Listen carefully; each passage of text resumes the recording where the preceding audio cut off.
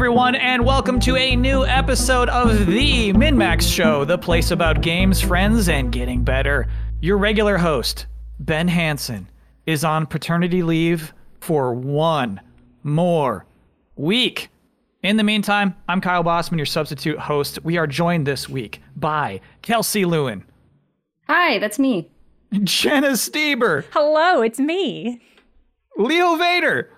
Hello, real quick, I just want to say that on the latest New Show Plus, we did change everything about Min-Max. It's now called Human Max, and this is the Human Max Show, and instead of Games, Friends, and Getting Better, it's Don't Sweat the Small Stuff. But I should have told you that beforehand. There'll be a time of transition. It's fine. Great. The Human Max Show. Mm-hmm. Got it. Thank you. What, and Kyle Hilliard. I can't believe Ben will be done raising his child this week. That's insane. I'm still working on it, and he knocked it out in 2 months. It's like mind-blowing. I mean, that's why it's Our fearless Min-Maxing. leader. He knows how to get in there and just stats that baby up real Min-max fast. the child. Yeah, that's nice. Leo, can I ask, is Human Max spelt with one N or two? 2 still. So it's kind of recognizable in keeping the same Minnesota connection, but also expanding it for the whole human race. So it's not quite so exclusive. Okay, to Minnesota. Can you spell it? H-U-M-I-N-N-M-A-X. M-I-N. Okay. The question was the second vowel there. That's what I was curious Sure. about. And Are don't we sweat the small stuff capitalizing is the the M? catchphrase? Yeah. Okay. And we're capitalizing the M in min still, but it's got a H-U in front of it. Almost like the element hydrogen. So if I can be honest with you right now, like frankly, just completely dryly honest, I think this is a bad change. Okay. Well, you should have spoke up before we made the change. I mean, it's done. You're welcome to expand on that if you want. I kind of think like Min-Max was a good brand. I think you had something really nice going there, and I don't think it was actually that exclusive. I don't think you were excluding anyone from a show called Min-Max. I just think you should continue expanding it, and it should be Detroit become Human Min-Max. Human Max. Oh, okay. Is that Right. not going back to being kind of regionally based? Well, we're just adding cities and places, so now we've got Detroit and Minnesota, and we'll get there. We'll get all of them in there at some point. Okay. Yeah, I agree. Keep expanding. Because, I mean, honestly, like, we have a decent amount of subscribers, but, like, if we don't have 7 billion, there's still work to be done. That's kind of my philosophy. I get that. Okay, cool. On today's episode of the Human Max Show, we're still playing Baldur's Gate.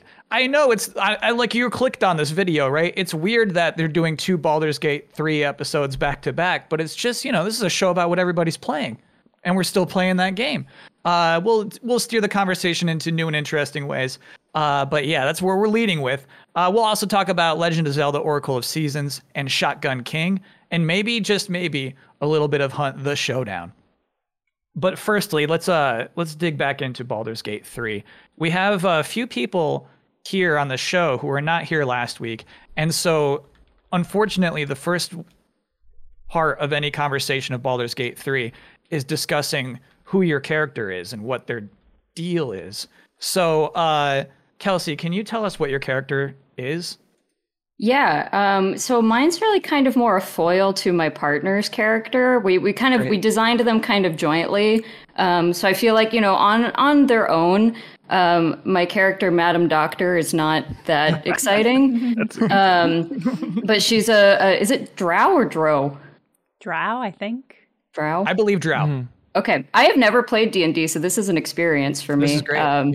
Yeah, or at least I've never played a real, like I did like a 2-hour campaign one-off thing once many years ago, but I've essentially never played D&D.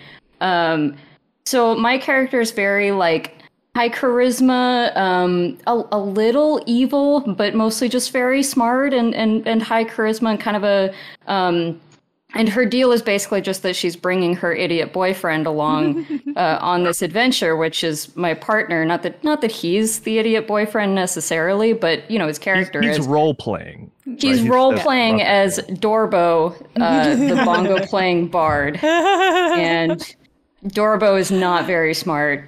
He thinks he can talk to animals. I don't believe him. And that's kind of the extent of our relationship. But he's very attractive, and so I keep him around, and he just kind of plays the bongos, and he's like, "This is a song. This will help us." And I'm like, playing the bongos is not a song, but wow. Anyways, I don't feel like I'm the super creative, and this was a struggle for me. I was like, I want to come up with something cool and fun, and that'll make this thing funny. And I feel like since we're doing it together, it comes out that way. But I feel like designing one character that's fun and interesting is hard. It's hard. It's actually what I love about Baldur's Gate 3 is that, like, okay, so you said you're coming in as a newcomer. You don't really dig D&D too much. But like you put effort into developing your character, and like in a series, so like they put out some data this week, right? About like how many people created their characters versus used one of their pre-designed ones, right? And it's the vast majority of people are making their own Baldur's Gate 3 characters. And like when you compare that to Mass Effect, about like how many people just picked a default shepherd, you know what I mean? It's crazy. Like the people who have purchased Baldur's Gate 3 and are playing it are making their own people. And it's like cool to hear somebody like Kelsey, right? It was like, yeah, normally I don't, but for this game, what is it about this game? What made you really want to put an effort into the character you're building? Well, I felt like it was almost like a faux pas not to. Like it would be doing some sort of disservice to its D&D roots to like not try. And so like, yeah, it was hard for me, but it just felt like something I needed to reach inside myself and do. And even if that took me, an hour and a half in the character creator, and I was not like, I feel like I'm satisfied with our duo of people. And I feel like I don't know that I would have been satisfied with like the level of thought into my character if she was alone. Does that make sense? Like it felt like I don't know. It's an extension of how D&D works, probably too, right? Like I say that knowing not very much about it, but just like it's much more fun in a social setting, and like how does my character play off of your character rather than, I have alone created this incredible character who will. It depends on the great player. And interesting. What's that? It depends on the player, Kelsey, is what I'll say. All right. Is that I think a lot of people come to it for the social aspect, but if you've played enough games with like strangers or quasi-strangers, you will inevitably come against somebody who's like, my character's a cool lone wolf and he hates all of you and he's super good at everything. It's just like, all right, well, have fun playing D&D with yourself. That's how like. So I, again, didn't really do much D&D, but I did do like, I'm going to throw myself out here now. I did like message board role playing when I was younger, yes! Nice. Like 11, 12 kind of thing. Yeah. And that's very much how all the characters were designed when I was 11 and 12 and role playing on the boards of Neopets. So I'm a little sad that people are carrying that into their adult D&D campaigns, but Yeah, it happens. You play with all types, and I think the extent to which people want to play in a social sense varies. I think this has probably changed since RPG video games have gotten to be so good, because now those people can just play the game where they are pre-programmed to be the chosen one. FF16, yeah, that's already there for them. Yeah, and that's nice. It's nice that they get that, and that people who want the social aspect of D&D get the social aspect. Leo, who is your character? She is an elf druid, which is a type of character I haven't played before, and I'm having a lot of fun with that. Shape-shifting, you get like 4 shapes from the jump. Ooh. I'm still learning how to use those. You can turn into a badger, and a giant badger, and burrow into the ground, and so I've been able to use that to like pop up from behind a wall, and you pop up in the middle, and you have a chance to like knock people prone. But then, of course, you've used your main action for the turn, so I'm still figuring out how to like play off of that with the other characters, because the big advantage to me is to like cover a lot of ground, but then you're away from your team. How big should I imagine a giant badger is? Like 3 guys huddled up. That's what it looks like to me. Yeah. What's her name? That's important to me. Farron. Oh, I was like, I kind of want to go a goofy name, but I feel like I'm gonna get tired of that in 4 hours. So why don't I try and figure out like a lore accurate name? Oh, so you went straight up. You like looked at a book? No, I just combined different syllables until one sounded like a name. Yeah, it does. That absolutely sounds like a druid name to me. Yeah. Thank you so much. It's wild to me that druids, you get a thing that allows you to, well, what I perceive as kind of break the landscape, as like being able to dig and pop out at other areas. That feels to me like such a wild capacity that the game hides under being one animal in one class. That's wild. Yeah, my most D&D versed friend really loves this game for how much he feels like he can break it. And I do love that they have those kind of fun things in there without like so much concern for what if this is the most powerful thing. It's like, let's just have a bunch of things that seem like the most powerful thing. Are you playing with people? Not yet. Okay. How and so you are also not familiar with D&D as like a practice? Not mechanically. Like, I've done role-playing stuff like that plenty, but I didn't have much experience with 5e, so I felt like I was learning the combat from the start. But truly, like, this game was intimidating to me for that reason, of feeling like, wow, mouse and keyboard, full D&D, top-down, and it was having a hard time. I was having a hard time really, like, getting into it, getting immersed into it, and the switch flipping was trying it with controller, which people have vouched for Larian Studios controller support before, but I kind of slipped my mind. But the controller support for this game is fantastic, and obviously because it's coming to console, there's a good reason. That's actually how I'm playing it too, because Nice. I'm doing split screen co-op, which is, I gotta say, it's a little buggy, unfortunately. We're making it work, but there will be times where only one side of the screen is showing anything. Oh no! And it usually comes back after a good 10 seconds, but it's a little buggy. But it's the only way, at least as far as I can tell, the only way to do that is with two controllers. One person can't be on the keyboard, even if you're both using a computer with the keyboard hooked up. But yeah, I found the controller support to be pretty good. Yeah, it changes the UI the second you press a button, and it almost seems like a cleaner UI. Like there's fewer things on it at once. The font's bigger. Yeah, it's weird. Oh. Yeah, right. You said one thing. You said you've done role-playing stuff like that, but without rules. And I got to know what you're talking about. There's this game called Deck Quest I've talked about before that's like ultra simplified. Here's D&D for people who don't even want to learn a game and just get it immediately. I do love Deck Quest for that. And also, of course, I was reminded when Kelsey brought up message board role-playing about, in my childhood, on the forums for the Pendragon series of books, the role-playing threads there. There was one that was like the Tavern. I'm sure every message board had something like this, where somebody started a thread called the Tavern and said, pull up and order a drink. And then people would message, reply to the thread, 1 beer, please, barkeep. And then make conversations with each other. And then, asterisk swigs mead and stuff like that. There's no rules. There's no rules in message board role playing. It's very. And then you just kind of get these moments where people just collectively decide that whatever someone who is role-playing one of those lone wolf, ultimate badass kind of characters, like that whatever they did, just no. Like we just reject that happened completely because there are no rules. They're like, so like truly people can type whatever they want. They could be like, yeah, my guy comes in and kills everyone with a samurai sword. We're all just like, no, that didn't happen. We're moving on. They call that fail RP. Do they call that? Yeah. I was getting into a Red Dead role-playing server a few months ago, and that was like in the big list of rules was like, fail RP. Here's what defines it. Cool. I love to learn this stuff. Kyle Hilliard, what is your character's deal? Oh, they don't exist. Pass. Oh, okay, great. Okay. Do you think you'll end up playing, or are you just like a hard pass?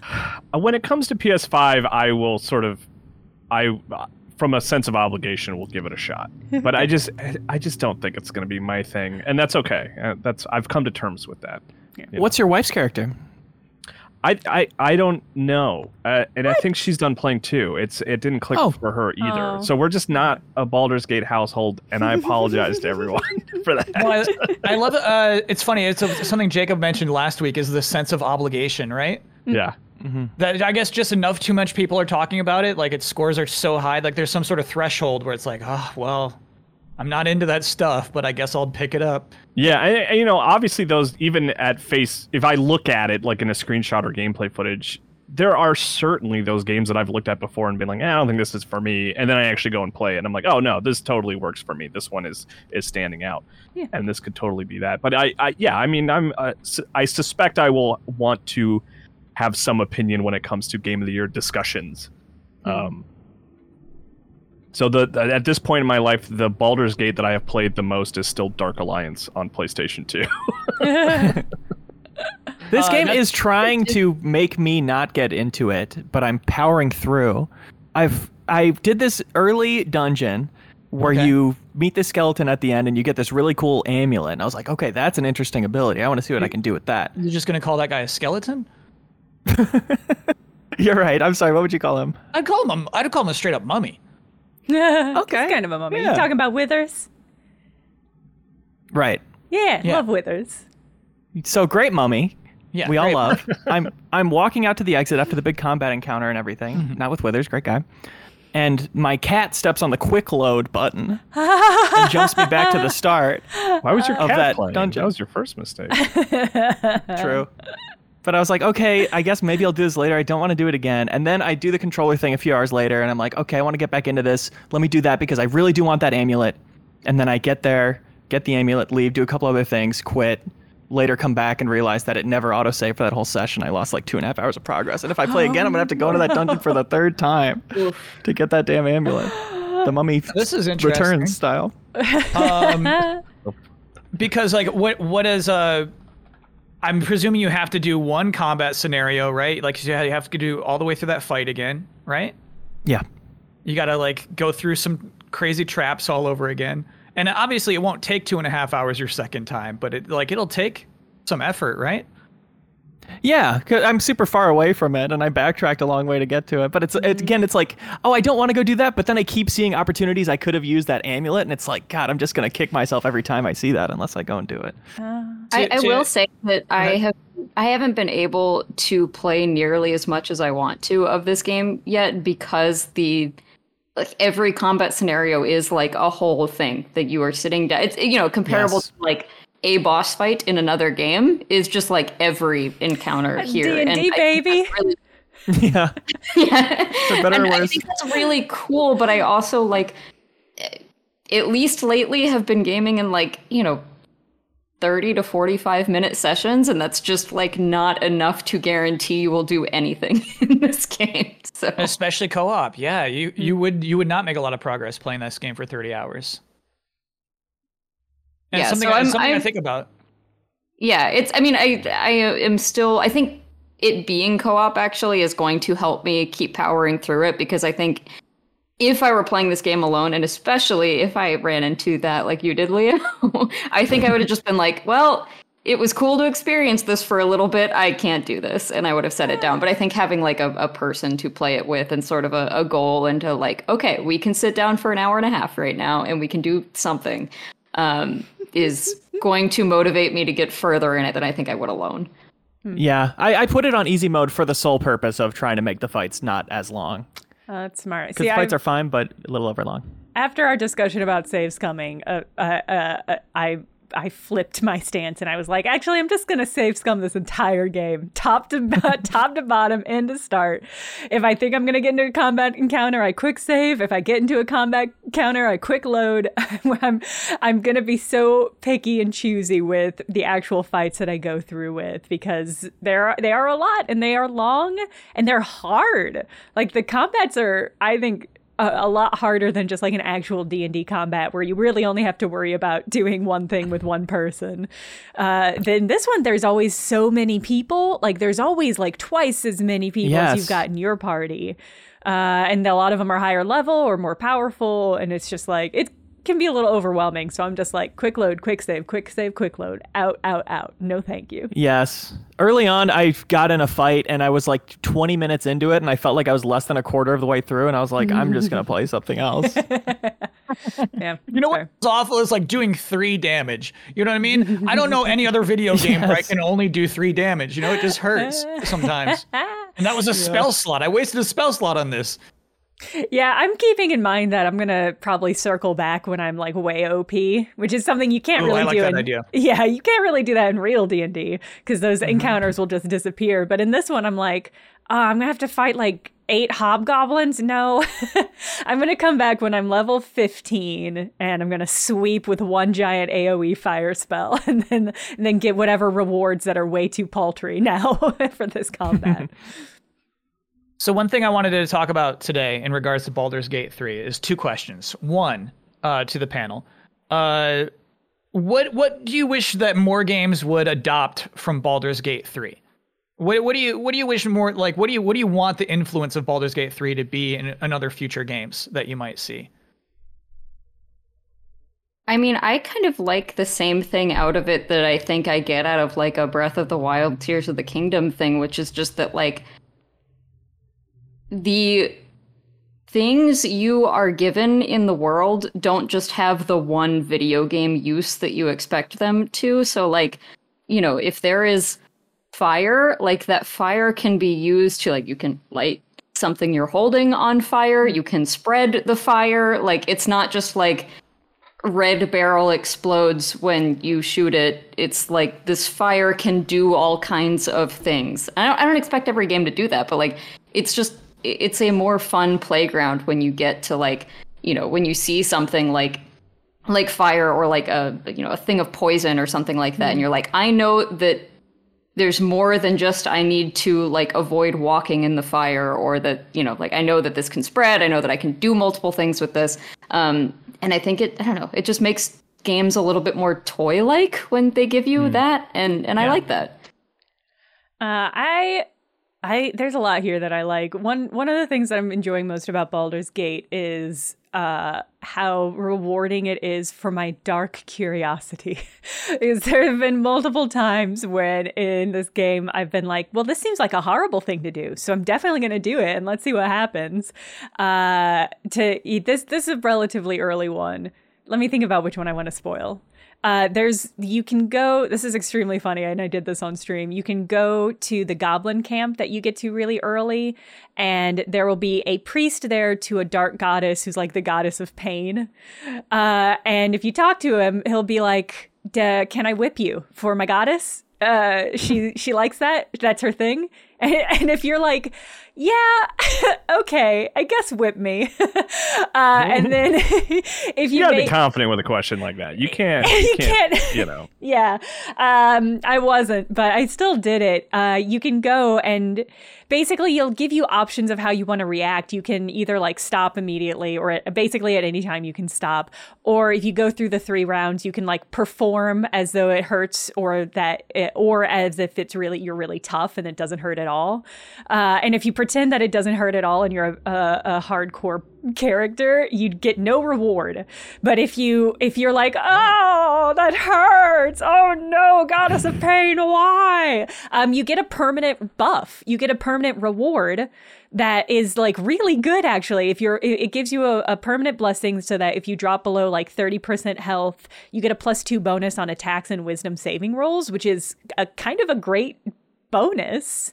And so the troll goddess actually existed and then actually blessed you? Yeah, it was legit. She was the goddess of pain.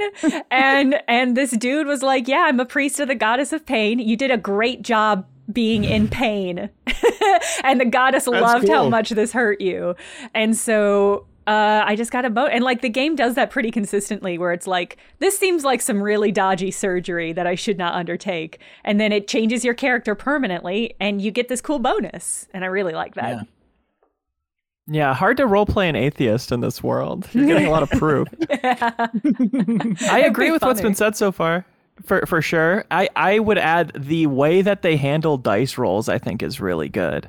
Plenty of games have that kind of random chance, even in like dialogue options of, it's a 60% chance you'll persuade them or whatever. But having that kind of visualization that we all understand, and even just the die, plus the modifiers and the opportunity to add the extra modifiers, like that all is really cool. But I think plenty of games could introduce some kind of just like visual element of that act of chance happening, which adds a little bit of a thrill, especially with these like tight sound effects that are really good in this. That is such a good point, because I just think of all the times that, like, you think you have you have like a 70% shot, but like you lose it like 3 times or something, and you just feel like, what? There's no way that could have happened. But if I saw dice rolls happening, and each one was like added up to 60, like you had to pass 70 or whatever, I don't know. But they all like added up to the numbers that failed or something, I would be like, okay, I accept that a lot more than I randomly didn't get this 70% chance thing 3 times. Like, I would have loved that in like Disco Elysium or something. I also liked that you kind of gestured to, Leo, is that like it shows you the bonuses that you have, and it can also like you can apply bonuses in that moment. So like there are some bonuses or some spells that you can apply at the exact moment that you're doing the roll, which I really appreciate, because it's like I'm not always going to remember to have, I don't know, this weird buff bonus that D&D is just so full of. And so it's nice to not always have to remember to do that ahead of time. You can get to the screen where you need to roll, and you don't have to back out and be like, Bard, buff me. It will let you do it in that moment, which I really like. Totally.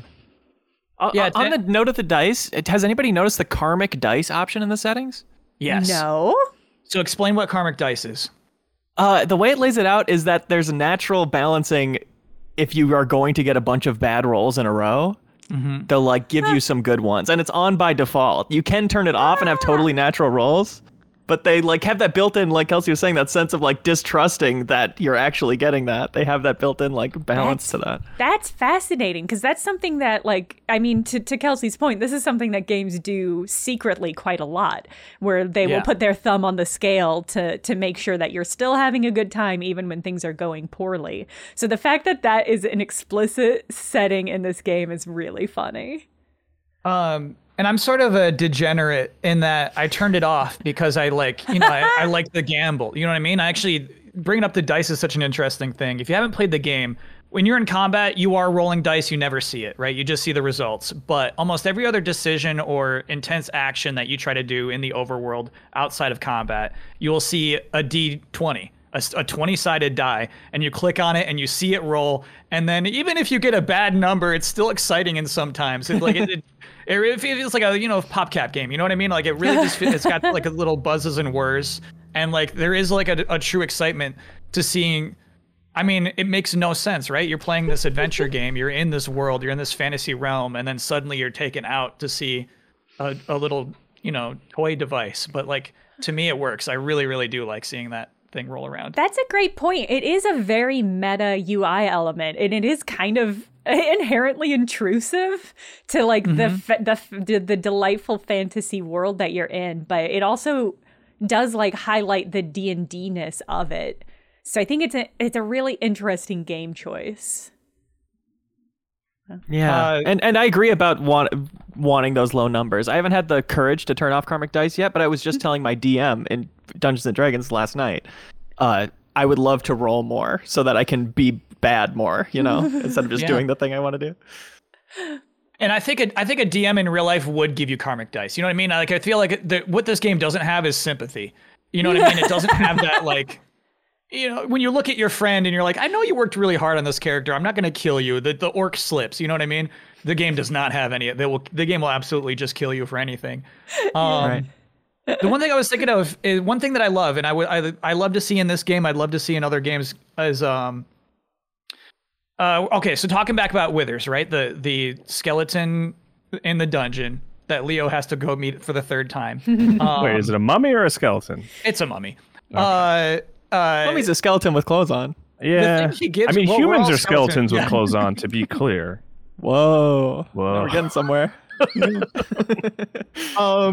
thing he gives you, right? It's a necklace that allows you to use the spell Speak to the Dead anywhere, right? It's a really nice like little benefit to get, right? Anything who's lying down on the ground dead, you can have a conversation with for the rest of the game. That's incredible. Think of like trying to write that. Think of like trying to like, okay, so for every NPC, I need to write dead dialogue. Yes, and branches of that. You know what I mean? I can't even imagine the task. Yeah. I appreciate the power of saying no to narrative threads in video games a lot. You know what I mean? So like there's like a dead guy like there, right? And like I know the game wants me to go talk to him. And I'm like, no, I don't want to. But I'm glad that you wrote all of that, because it's like I'm like actually actively making this choice of like I don't care, but I do care that I know that this creature would speak if I talk to him. You know, that kind of thing really does like help sell me into a world. Just knowing that all of the lore is there, the conversation is there, whether I ignore it or not. I think that's totally. Yeah, I think that's a very responsible take to have for massive games like this, where it's like sometimes you are in control of your own fun here. Like, and it can be so easy to get overwhelmed with plot threads and be just like, I'm not that interested in this character, but I have to finish their story. Is like, I think having that built-in resilience to stuff you don't care about is essential. Yeah, definitely. And I would really love to tie it into Hitman really quick, as I always would. Somebody was complaining about Hitman having these goofy outfits where you can dress as a clown or a bird or whatever. Wait, hold on, who is somebody? Somebody on Reddit that I hate read their thread and all the comments. Okay. But I was like, and this is what I said in my really wise response. I said, the existence of those suits, which you hate, it deepens your decision not to use them. It deepens you choosing to be a professional in this world. And I think that's true of all these systems games. It's like the stuff you don't want to interact with, that's still like you creating your own version of that story and that experience. And I think that's very rich and cool. Did you write that in the Reddit thread or just think it? I replied it. And if I may say, 3 upvotes. Use it as your get a load of this later so that we can put a link in the comments. And, All right. So next question. And Kyle, hold on. I want. Okay. Oh yeah. I was going to make you answer this next question, but I want to hear pre-rendered that. cutscenes of bugs crawling into eyeballs. Let's get it in more promotional games. trailer. I think that was just a promotional trailer. I don't think That was the opening cutscene. cutscene. It's the Is opening it? cutscene. Yeah. Of one Oh, right of when. those. Okay. Yeah. I guess. You have erased it from your memory. You do not want to remember it. The game has a lot of eye stuff. That's what I'll say. The game has a surprising You're amount not selling me. of eye stuff. Things we don't want to see in a video game ever again, because that's Dead Space that one 2 for me. was No more more eye than stuff. enough for a lifetime. We're done. It's Kyle. It's why I want to start with you for the next question. Is what do you wish Baldur's Gate 3 incorporated from other games? What do you think it's missing? What would you like to see it adopt? And I find this interesting from your perspective of someone who's like truly, not vibing with it. Well, they certainly don't need to make a different game to appeal to me. That's a waste of time. We're just talking wishes. What do you wish? I don't know. I just struggle in general. I mean, certainly there are games that I love that do this, but it's like I don't like managing a group of people with menus and stuff like that. Like the XCOMs of the world, and that's just not my genre.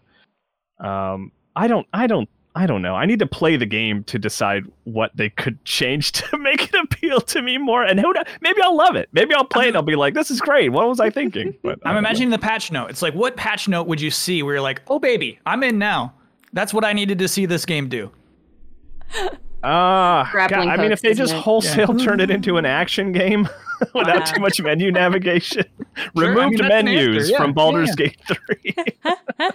I do feel like for me, not that I wish Baldur's Gate was like this or anything, but I find games like this that are on an actual grid like 100 times easier for my brain to understand than this very like you can move wherever kind of thing. And you like, I have no problem keeping track of like 18 Fire Emblem characters on a grid.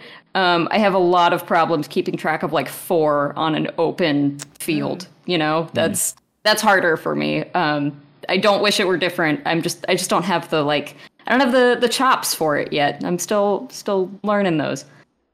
It kind of ties into my thing actually, is that the stealth mechanics in this game are so weird because like the vision cones of like you can see where people can see, right? It's like red splotches.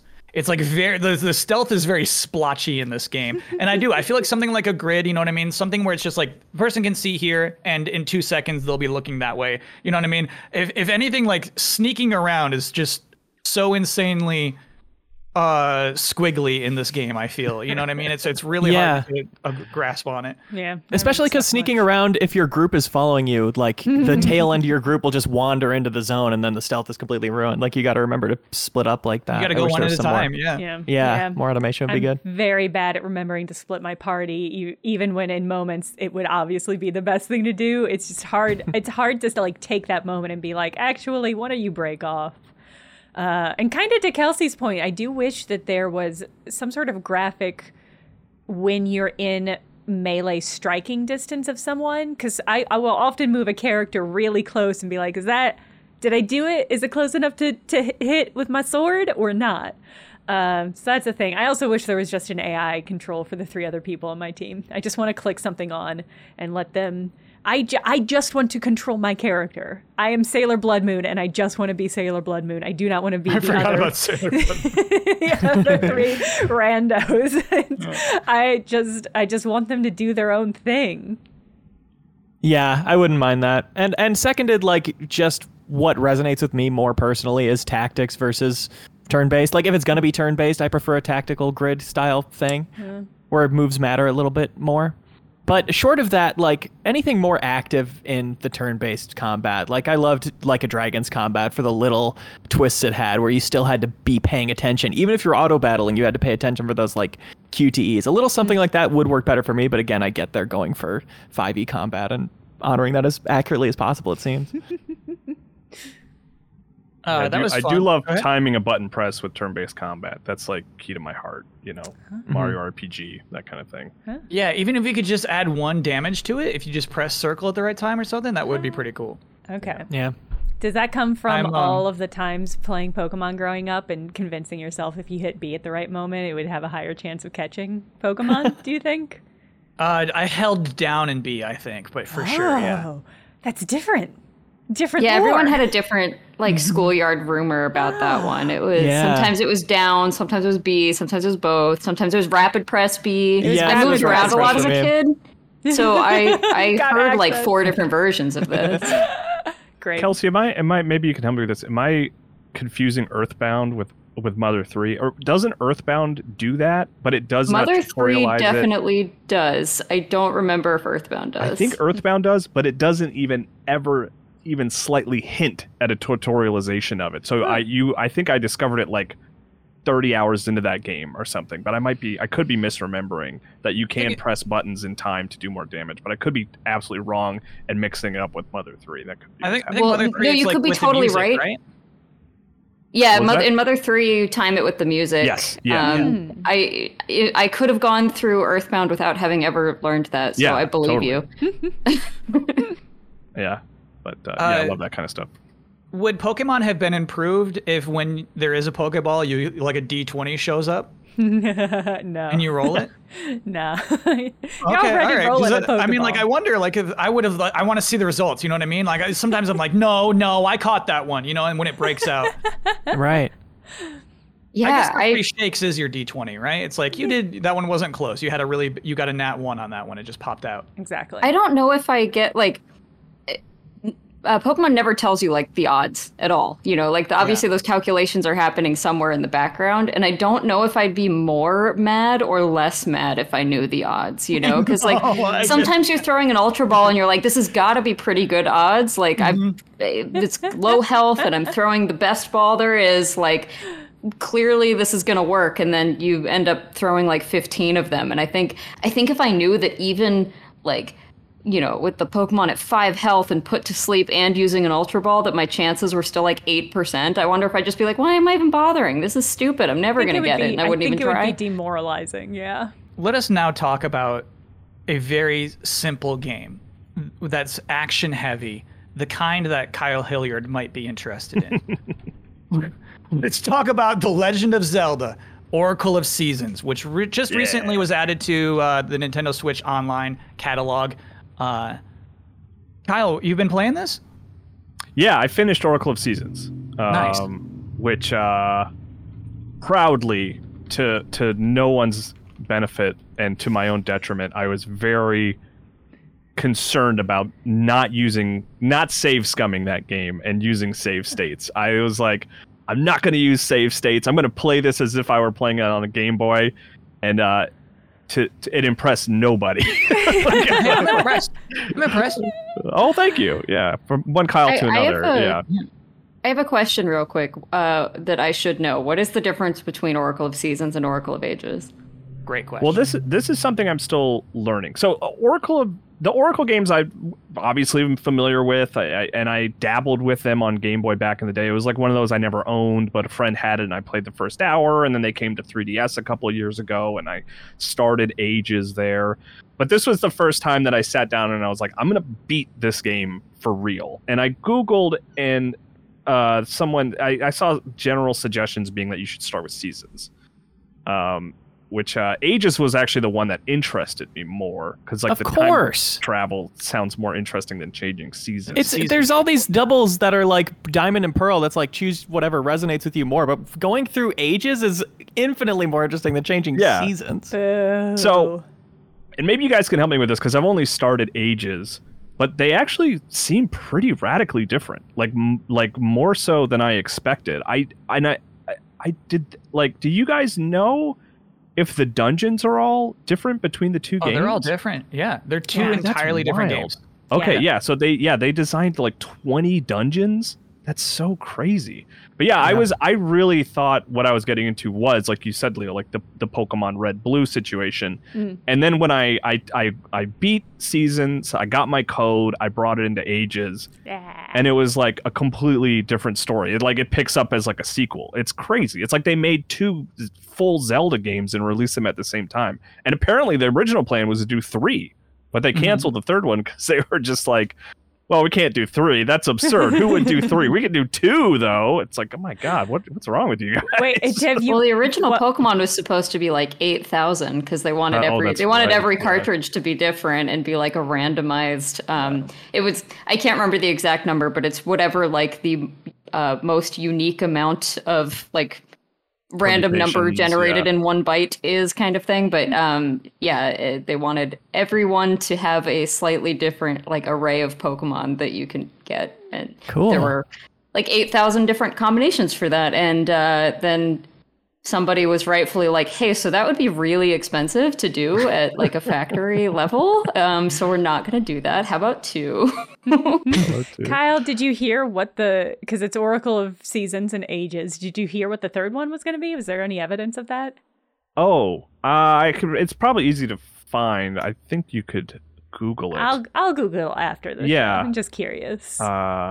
Tame Kitty in the Backstage Pass chat says Oracle of Minutes. I think that's a joke. I don't think it's a minutes base. I think it's a good idea regardless. It's not a bad idea. I do remember, one thing I remember, the shorthand would be that like Seasons is puzzle based, Ages is action based. Yeah, although I think you have them flipped. I think Seasons is the more actiony one. You're about to play when you hop into Ages, you're double the action, bro. Okay. You just walked into the action. I'm sorry. It's a shooter. Finally, they gave Link a gun. For the first time. We should say it's not. I don't think it's the Link's Awakening engine per se, but it's Link's Awakening's graphic set. You know what I mean? Like it's the tile set. Link looks the same as Link's Awakening. It's basically like a spiritual sequel to Link's Awakening, split 2 ways. Yeah, it feels like Link's Awakening. It feels like a Link's Awakening that I never got around to playing, and it charmed the hell out of me. I had a great time with it. Everyone's out there playing Baldur's Gate, and I'm like, getting through Oracle of Seasons and having a grand old time. What's a moment in your adventure that stands out to you? Oh, the final boss was both infuriating and kind of interesting because in the sort of the way you defeat them, which I guess I won't spoil. I mean, it's a funny thing to say, let's not spoil Oracle of Seasons, but I mean, there are probably quite a few people like me who are playing it on Switch for the first time. Definitely, yeah. I heard a lot about it. But I mean, the other thing I did was just really for my own benefit, because I'm a masochist, I guess, is I did not use any guide. I didn't Google anything. Cool. And I really enjoyed it that way. And it's fun to go into that game knowing that it's Fujibayashi, the director of Breath of the Wild and Tears of the Kingdom's like first Zelda game. Oh. And you kind of like, you see little things here and there that you're kind of like, oh, you know, that maybe that sort of blossomed into an idea that eventually made its way to Breath of the Wild or Tears of the Kingdom or even Skyward Sword. You know, that's the other Fujibayashi game, and Minish Cap as well. The guy's made a lot of good Zelda games. But yeah, I really enjoyed it. Like I am taking a break before jumping into Ages, like playing some other things, but like I want to play them both just to see the trajectory of the thing, because they are like a pair, like they go together. There is a story, a light story that goes through both of them, and there's like characters from Ocarina of Time are making appearances and stuff, like Twin Rova, the I don't know, sort of main antagonist of the game is, you know, a boss character in Ocarina of Time.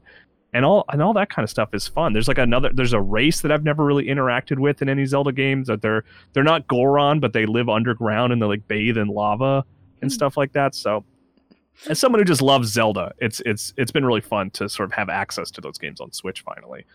Yeah. And if you're not a fan of if you like an old school, like classic Zelda game, like these are like, I think, iconic examples of this era of Zelda games, right? Where it is kind of Link's Awakening vibes. So like very tight little dungeons with very, very specific through lines, and lots of like, you get your little upgrade and you unlock your next little area. I think it's great. I think they're great games. You're making me. Yeah, I really want to go back and play them now.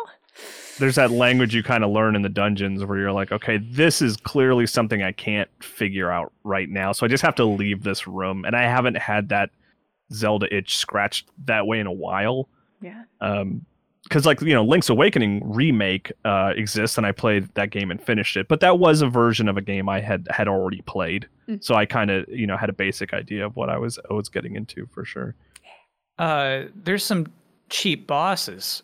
And what you're telling me is in your playthrough, you would die to that boss and then go back to the dungeons beginning with 3 hearts and then walk into the teleporter. How many times did you have to do that? I mean, there were a few that were excruciating. Yeah, I imagine. I was happy to use my save states playing through this game. Yeah, no, it really hit a point of being stupid, especially like the end boss, which has like 3 forms. Yeah, 3 forms. And you have to fight a mini boss on the way to the final boss. Where I was like, I probably had to try that end boss like 8 or 9 times. And I was like, what am I doing at a certain point? I'm like, just make a save state right out in the front door. No one's going to be mad at you. It's built into the system. But I was like, no, I've got to do this right. I'm not Googling anything. Well, yeah, what is the motivation to do something, quote unquote, correctly? I don't have an answer to that. Why would you ask me? No, I don't know. That's the funny thing. It's like, I truly don't know. I will say I don't want to Google solutions. Like, I get more out of a Zelda game by sort of discovering the solutions on my own. Googling something really takes the wind out of my sails in a big way, and it like makes me feel like I'm playing it wrong. But like it's a puzzle game, so you should spend some time trying to figure out the puzzles. Like I get that. But yeah, no, it's stupid. Like I hope I hope you didn't think I was insulting you in any way or being genuinely upset. But like, I would react the same way. If I'm like stuck on a boss, I should make a save state out by the front door and not sort of replay the whole dungeon to make my way to it. But I don't know. I just wanted to have the purest experience for my own, you know, personal pride or whatever. I don't know. And you did it, right? Kyle Bossman was impressed, so I did something right. Yeah, because what's interesting about that whole thing to me, right, is I asked you the something that stands out in your adventure. You know what I mean? You didn't say like, you know, the flooded village or like the, you know, riding on a cool pirate ship with a bunch of skeletons. The thing that stood out to you was that excruciating boss fight you had to reload 8 times. Yeah. You know, and like maybe sometimes that like your memories are forged in the pain. You know what I mean? I think like the boss fights we all remember the most are the ones that we grinded as opposed to the ones that we cheesed with save states. It also helps that it functions. In fact, I'll make like a little TikTok video at some point, but it functions similarly to the final boss of Mega Man X, which is something I never would have called in a million years. That should be a half-hour YouTube video. Do not make that a TikTok. You could really extrapolate on that. I think that sounds good already.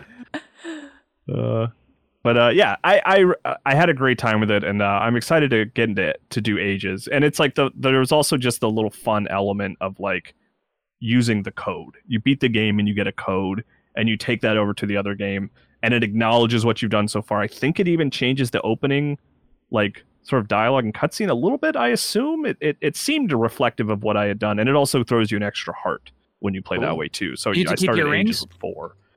I don't think so. I don't think you do get to keep the rings. I didn't love that system. I didn't really think that was that interesting. Yeah, I agree with you there, though. Yeah, because like the rings are like randomized, and like the benefits they give you are incredibly minor and specific, or they just make the game harder. Which is like to the point where I was like, I just equipped the most basic one and never really changed it, and I was always bummed when I would go through this, this giant marathon to find a chest, and it's like, you got a ring, now you got to go pay $20 to see what it is, and I'm like, can I have a heart piece instead? Like, I would have rather taken that, if you don't mind. I think the seeds are worse. You get a seed, you have to plant the seed to make a tree grow, and then it creates a gotcha nut, and you open the gotcha nut, and you like maybe you get a ring, or maybe you get a fairy that just flies away. Yeah, your hearts are full already, and it's like, well, I'm glad I spent 2 hours dealing with that tree. What a great time that was. It's whimsical, though. It's so whimsical. It's very whimsical. Yeah, hell yeah. There's also, I like, there's, you start the game, and there's a house with like a woman who just had a baby, and then you can name the baby, and for some reason, this kid ages like rapidly through the course of the game. Like every 2 dungeons you go back to it, and it's like at a new life cycle. It's like went from infant to toddler to child running around. And then when it ages, I actually found that family, and the idea is that they moved to the new town where Ages takes place, and the kid has aged and maintains the name that I gave him. Which I was like, how a Sprout, because they were all like they were all like, it was a tree-based family. So I tried to figure out a name that was like tree-based. But now they're an adult like person named Sprout, though. That's right. You weren't thinking ahead. I don't know how it maintained my naming. Like between that code was like, I don't know, 16 characters. Like, how did it know I kept the name? I don't know how it did that. Bro. Interesting. It just like it knows that it's like, oh, everyone's gonna name it some kind of plant. So there's like 6 names that it like knows. But yeah, cool game. And such a strange experiment having the 2. Like it learning that they're so different like blew my mind. I can't believe that they made 2 full Zelda games, and that was scaling it down from a planned 3. Like, what an absurd plan that was. Mary in the Backstage Pass chat Googled it and says the third Oracle's game supposedly had a theme of changing time throughout the day. Okay, so Oracle of Minutes was right. Well, Minutes was not far off. So that wasn't a bit. Okay, fair. All right, that's neat. But yeah, maybe I'll check in a few weeks and see where I'm at with Ages. Yeah. So, Kelsey, you brought a game to this podcast that I had never heard of before. Today we're talking about Shotgun King. Yeah, and I had never heard of it either, even though I just Googled and apparently it came out last year, but it came out for consoles very recently. So this is a game where it is it's a standard chess board. Like you're playing chess, but you are by yourself. You are a king, the black king chess piece, and you have a shotgun. And that's why it's called Shotgun King. And so it's a strategy game that I guess they call it a roguelite, but really it's just kind of like, you have different... You don't really like start over with a lot of advantages or anything. There's just kind of different ways of going through I think it's 12 floors of the game. But you're trying to essentially just annihilate all of the white pieces. Like every white chess piece, you're just kind of trying to kill them. And and you have the shotgun, so you can be a couple spaces away from someone. You don't necessarily have to kind of take them in like traditional chess fashion. You can shoot them, and as you progress, you get what I find a really interesting system of like you can choose a perk for yourself for the next floor, but it also gives the enemy like a different, usually much better perk. So it gets progressively harder, not just because you get more pieces on the board and like more of the pieces that are really deadly that can move all the way across the map and everything, but also you're giving them a bunch of advantages. So I, as someone who just kind of likes like tactics games, I really love this very like scaled down, very fast version of a tactics game. And I found it very, very fun. I think anyone who likes chess and or just tactics games, I think will like this. It surprised me. I watched the trailer and I was like, this looks interesting. And then I ended up playing for several hours, just playing through the same floors over and over again. So at the beginning, let's say round 1, I've just started a run. Me playing the game, like what can I do on a turn? Basically, it's my turn. What actual actions are you taking? So, you're a king piece, so those are like the crappiest piece in the game. You can only move one square any direction. Okay. And then you have a shotgun that can get upgraded, depending on what you choose throughout the game. But that shoots like a couple spaces away and you can kind of, turn it. So you're either moving or you're shooting. Or you can stay still, and every time you stay still or don't shoot, you reload your shotgun, which you do have to do every once in a while. So I think it starts you off as a base with just 2 shots before you have to reload. But yeah, I mean, as you kill things, you may be able to start moving. Like you can do like a single move once, like the piece you killed. So if you kill, a bishop, you can one time call on that bishop that you killed to move diagonally out of the way, further than you normally could. But it's just a very I like how simple it is because I already know chess. Like I'm not good at chess or anything, but like I already know what every piece does. So it takes so little explanation to just start going. Like, most tactics games are like, okay, this is this person has a spear and spears beat swords and swords beat, it's all of these different pieces that you have to learn. But because it's literally just using chess pieces, I think it's a very smart way to just kind of set you up and get you immediately going in a tactics game. Yeah, I'm looking at the watching the trailer as this goes, and this feels like an important clarification. All of the pieces are still moving like chess pieces, which is the strategy aspect, is that you have to be cognizant of when they're getting up on your spot.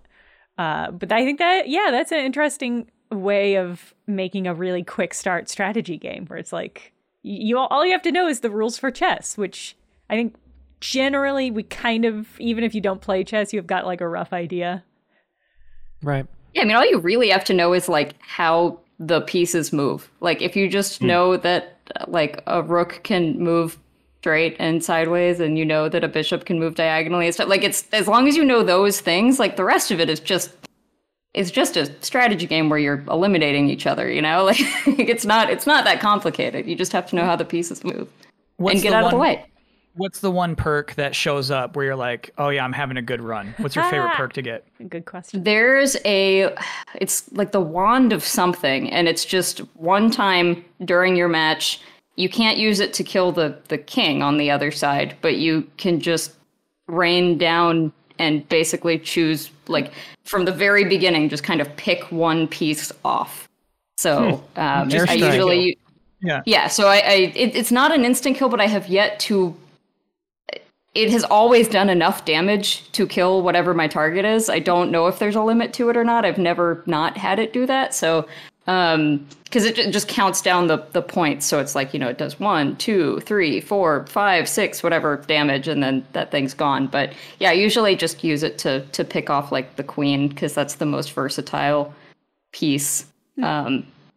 Or if I have if the team has a bishop on both a black square and a white square, I'll maybe just pick off one of them. So then I'm like, okay, black squares are now safe from the only remaining bishop. Yeah. That's cool.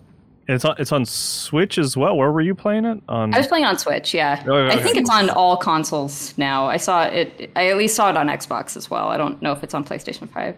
It's had such perfect Switch vibes. I'd say it's like great. 80s PC visuals, right? Was that how you would describe it too? Yeah, it does the fake scan lines thing, kind of like a lo-fi, old computer look. Mm-hmm. But it's it's so simple. The whole game is in essentially black and white, because it's a chess game. So it's just very, very simple color palette, very easy to understand pieces and everything. Leo, what's going on in Hunt the Showdown this week? It's just Hunt Showdown, actually. Hunt:/Showdown. There's no the? There's no the. I feel crazy right now. You said it before the show and I didn't correct you, and that's because I'm sabotaging you. I don't see another explanation. No, I appreciate that. So it's just called Hunt:/Showdown? Yeah. Okay. Hunt Showdown. What's going on in that game this week? For some reason it's having a big resurgence. Maybe it was a Steam sale, but I'm not the only one who's suddenly getting into it. But I've been meaning to get into it forever, just needed the right group, and I finally had people to like guide me through it. It's it's kind of an extraction shooter. PvP and PvE. So if you find another team, your top priority is to take them out. But the PvE, the little zombies walking around and stuff, are really impactful too, and they are a concern. But a huge component of the game is sound cues. So if you walk past a flock of birds too close, they'll go flying away, and people can hear that bird sound, look over, see the birds rising into the sky and go like, okay, so a team just moved through over there. And that's true of the PvE like zombies as well. If you get pushed into a corner and you have to shoot a zombie, people are going to hear that gunshot from like halfway across the map. And the experienced player I was playing with, shouts out Zurazawa from the MinMax Discord and the Leo Vader Discord, he had this insane sense of like, I barely noticed anything happened, and he would go, oh, somebody set off a cage full of chickens to the northeast of us. And it's these tiny sound cues that are specific enough to learn, but it's like ultra hardcore. Every little mistake matters like that. Well, okay. Are you getting like the map lights up with like a red icon because there was a sound over there, or it's like literally you have to have headphones on and the volume turned up? Touch Earth, something has happened here. That kind of vibe. Yes, a lot more like that. It's a really hardcore like HUD experience. You don't even know if you downed someone or killed them. You never find out till you go to the body, or you find out at the end of the match. You can see like, oh, this person downed me, I downed that person. It is interesting because that's another sound cue where I was relying on Zurazawa to say that you killed that person, because it was like such a tiny scream I didn't even notice. But it's like I got one shot off on them and had to duck behind a wall again. It's really intense. What is a tiny death scream? Something like that? Yeah. I would not assume that was a kill either. No. Yeah, that's a normal reaction to being shot as far as I'm concerned. We all know. But it kind of takes me back to the golden era of like PUBG, where I really enjoyed those small fights that would happen in these little bespoke situations and areas. You know, this little like 4-house square, you would have this memorable fight of like holding up at the top of the stairs and they push you and you jump out the back balcony and get them from the bottom or whatever. Little situations like that. This game is just full of those. And it also is scratching my specific itch of like slow, old-timey weapons. It's almost like a Wild West Bayou type of energy. All your weapons are single shot, and then you have to like recock the revolver or switch weapons or whatever, and reloading takes forever. And that's stuff that I really respond to. I really like having like fewer shots that matter way more. I really enjoy that kind of gunplay. Is there a lot of different guns? Like, can you be the sniper, or you want to be the shotgun man, the shotgun king? Sorry. Definitely plenty of variety and good progression too of doing more with one gun. You get new like variants of that. You get the variant with a scope, or one that's built for more close range or whatever. But you also are it depends on luck, because I finally got a scoped sniper and I was like, I can't wait to use this. And every time I brought it in for 3 matches in a row, it was like rainy nighttime. Useless. Cool. But I really do love that. Yeah, that's nice. I agree. The rain made for some of the most interesting fights I had of like barely being able to tell where people are and like, okay, I might be able to sneak this way and get them. Really fun, long fights of everybody cares about their own life so much that they're playing really carefully. And finding out where someone is this like huge piece of information that you have to be like careful with, but maybe they're counting on that and they have a trap set up and you have to look out for those. It's like the right kind of small fights that matter a lot and are really tense. And there's the PvE element is you're trying to like take out this boss, be the first to get all the clues to find the boss to fight them, or you can chance upon them first and get lucky. But once you start like finishing off the boss, you have to wait there to do what's called banishing them, and that alerts the map. And so people are going to come and try and take that from you or take you out before you finish banishing it. And if you extract, you lose that stuff. If you get it and extract, you win. But you can also extract if you don't get it, and you're just like, I want to preserve this life, because you have these few characters that are kind of random, but I think it's from a set pool, but they have consistent like traits, and you level them up if you keep them surviving, or they die and they're gone for good. Well, I guess it's a fair question. How is this game monetized? It is $40. It was on sale for $16. So it's not like a free-to-play thing? It's like just straight up you buy this game? It is. They do have a lot of DLC. You can buy legendary characters and things that give you somewhat of an advantage, but it's all stuff that you also could earn. So I think the community's happy with it. The person I was playing with said that they had a ton of amazing stuff, and they said they only got it from playing, which is cool. Decent value for the buy-in for sure. Okay, so now that you're in on this game, Leo, how much longer does everyone else have to play it before it goes offline? I know. Is this a pattern? Yeah. This is a pattern. Sadly. Somebody in the Twitch chat when I was streaming it said, sorry to this game, Leo's giving it the kiss of death. What other games you giving kiss of death to? That story Rumbleverse, Vampire the Masquerade, Bloodlines. There's the stories of these like hospitals that will have a cat that goes room to room and like the patients, and it's like the cat knows if someone's about to pass away, and that's Leo and multiplayer games, I think, right? Yeah, I do oddly get drawn to stuff, and then that ends up happening. So yeah, there is something definitely spiritual going on. But I will say this game had its peak concurrent players on Steam really recently. It's oddly doing well, even though it's been around for like 4 or 5 years. Cool. I've got a spiritual question for this panel. How does this whole thing operate? Human maxers. Don't sweat the small stuff. Nice, Kyle. Yeah. Nice. So the URL unfortunately has not changed. It is still patreon.com/minmax. Oh, okay. I understand, like, we'll get it fixed whenever possible, but for now, you would want to check out patreon.com/minnmax to see the Patreon for this conglomerate. What is this thing? Independent media company? Yeah. Independent media outlet. I think that's what Ben says. Yeah. Support independent media. Yeah. I think we should circle back to conglomerate, though. That was right with me. Cartel. Lots of cool benefits available for you there, depending on how much you're able to give to MinMax. But yeah, people are watching us record this a lot right now live, and they're hanging out in the backstage. There's so many things. You can get early access to the various programs MinMax puts out. So yeah, check out patreon.com/MinMax. And now a moment to thank MinMax's biggest supporters. I have a suggestion for everybody. You should banish the end of summer blues with HelloFresh. No need to stress about how you'll handle it all this fall, because HelloFresh takes care of the meal planning and delivers pre-portioned ingredients right to your home. So whipping up a homemade meal you can whip up a homemade meal in a cinch. Okay, you know what I just realized? That was a freebie. HelloFresh is not sponsored. That was a freebie from. I'm realizing. Did I say this last week? I did. Congratulations, HelloFresh. You got yourself a little freebie.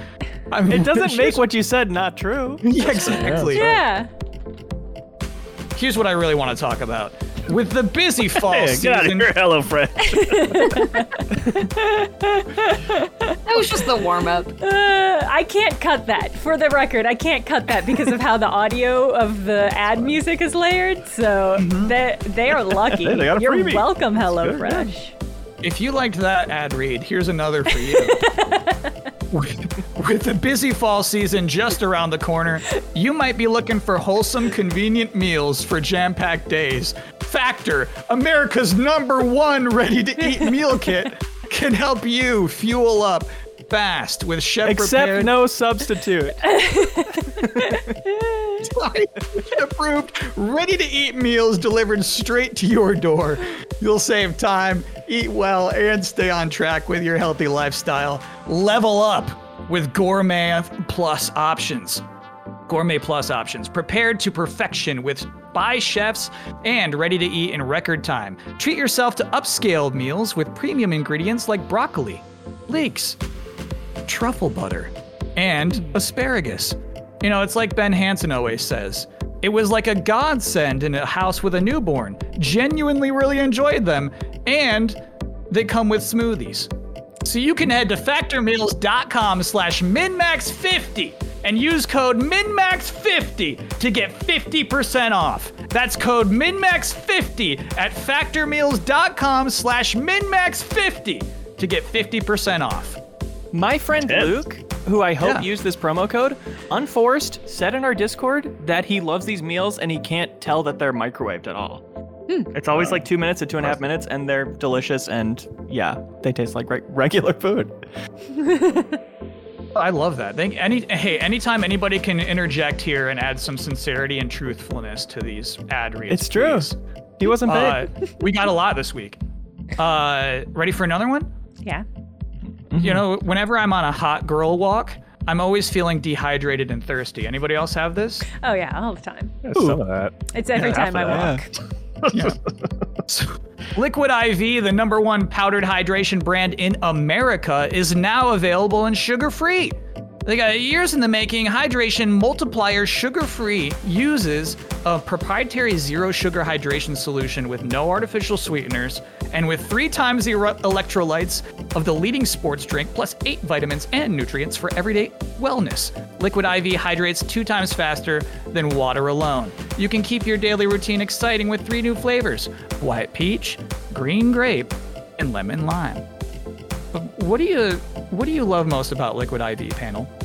I've been using Liquid IV. I was just traveling, and the thing I really like about them is they come in little pouches, and so it's really easy to add it to any drink, and it becomes drinkable immediately. Like, it's such a fine powder that as soon as you add water to it, like, you don't have to like wait for it to like dissolve or anything. It's just like, bam, it is ready to go. And I really like that. I've got all 3 of those flavors that you just talked up, and I think they're all really good. None of them are very sweet. I don't personally like sweet sport drinks, because it feels like when I drink a sweet sport drink, I'm undercutting the work that I've just done by eating this sugary drink, which I don't love. So I quite like the fact that they are not particularly sweet. We always have Liquid IV in the house, and we use it not only just as a hangover cure, but just like if we like want a little boost and don't want to have coffee, it's like totally gives you a noticeable charge, and it's just plain yummy. Yeah. Wow. I like them. I don't drink them as a hangover cure or anything necessarily. I mostly just drink them because I'm really bad at drinking enough water, and it helps if it's delicious flavored. True. Real people, real flavor, real hydrating. It's now sugar-free. Grab your Liquid IV Hydration Multiplier sugar-free in bulk nationwide at Costco, or get this, 20% off when you go to liquidiv.com and use code MINMAX at checkout. That is MINNMAX. 20% off anything you order when you use promo code MINMAX at liquidiv.com. Receipt of copy does not constitute an order. You should just, I guess you all gotta know that. I got another spiritual question for the panel. What do you know about stamps.com? Oh, I use it all the time. Do you really? Yeah. Yeah, my oh my God. Here we go. Yeah, I ship stuff using stamps.com all the time for my business. It is very convenient. And I think I've said this before on the podcast, but I think there's still a lot of people who don't know that, like, you do not have to go to a post office to, like, do the whole process of mailing a package. Like, I still see all these people in line with a box, and they get to the front and they're like, this is where I'm sending it, and then they weigh it for you, and then you probably like overpay there because you're having someone basically do all this stuff for you. Stamps.com, I think, sends you like a free scale, and even so like, you literally can just do this all and print the label, and then you skip the line at the post office and you just place it on the counter and you leave, and it's great. It's like, it's so much easier than what everyone else is doing. So I use it all the time. I think it's great. It is very satisfying to jump that line and then just give the people at the post office one of these, like the chin up. Like, we know hey, why. fellow package expert. So. Yeah. I know about stamps.com. Yeah, you and me. I'm just going to leave this on the counter, and then you can deal with it. Honestly, you basically did the whole ad read. Well, here's what everybody needs to know, is that you can set your business up for success when you get started with Stamps.com today. Sign up with promo code MINMAX, MINNMAX, for a special offer that includes a 4-week trial, free postage, and a free digital scale. No long-term commitments or contracts. Just go to Stamps.com, click the little microphone in the upper right-hand corner of that page, and enter the code MINNMAX. The HU will come later. For now, it is simply MinMax is a promo code for all of these. Yeah. Except for... Go ahead. Maybe leave in the comments, like, it's going to be Human Max, just so you know, like, let them know. Mm-hmm. Yeah. When you use it. And I realized that, hey, that was a lot of promo codes, a lot of URLs. All of that will be in the info on this YouTube upload. Look for all of that there.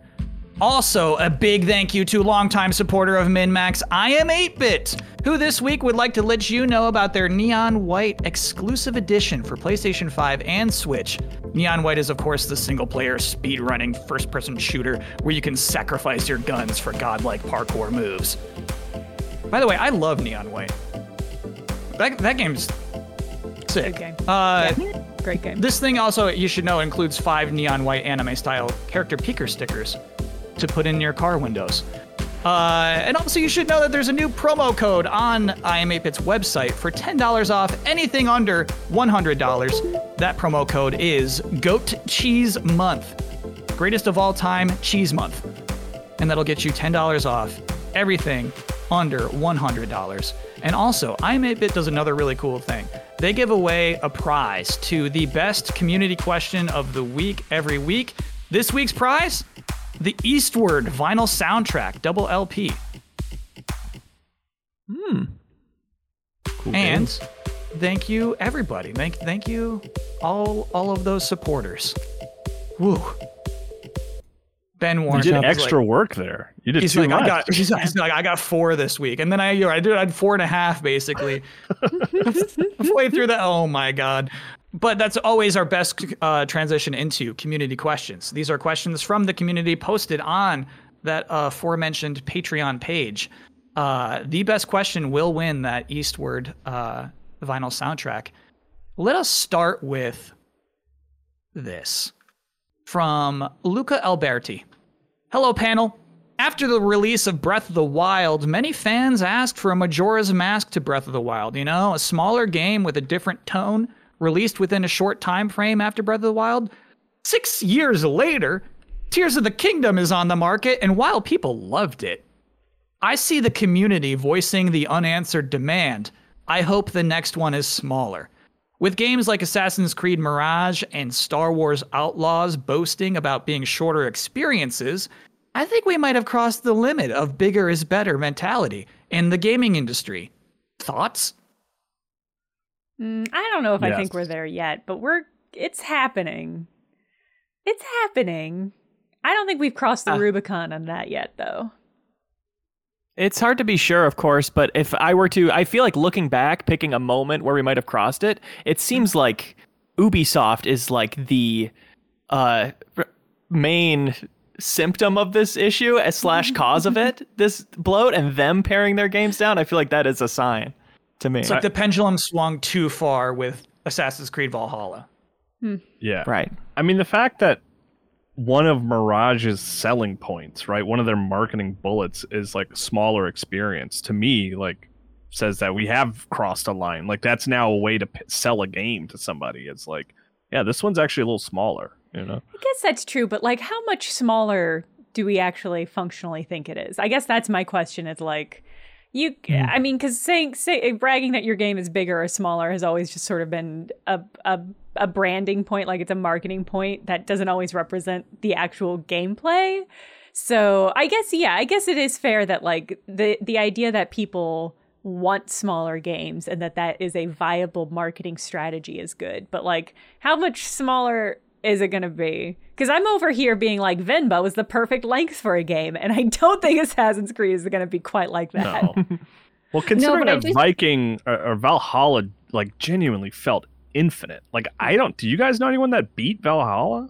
I don't think I know anybody personally. Maybe there was a reviewer or something. Yeah. But I mean, Mirage, at least from what we know so far, seems like a much like a manageable assassin. It's not an RPG, right? I mean, so that yeah. But you're right, Jenna. Though it's a matter. We'll see, right? Maybe it comes out and we're like, hold on, this is like 1,000 hours. But I think even if that is a like 100-hour game, I still think just the fact that large companies are starting to catch on that it is a marketing point to say it's not huge. Your game is finite.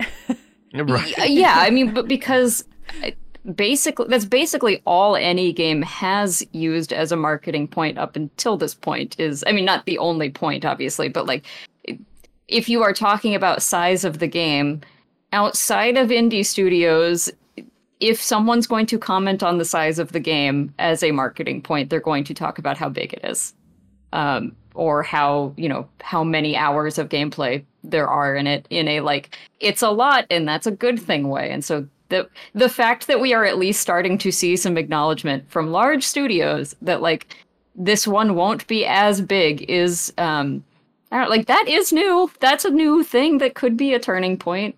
I don't know that it's going to shrink Assassin's Creed down to like a 20-hour experience, to your point, but like, it's something. JKK in the Backstage Pass chat says Mirage is 20 to 24 hours long, supposedly. That's what they're touting. Oh, they've said that? Okay. Interesting. Yeah, but this, wow.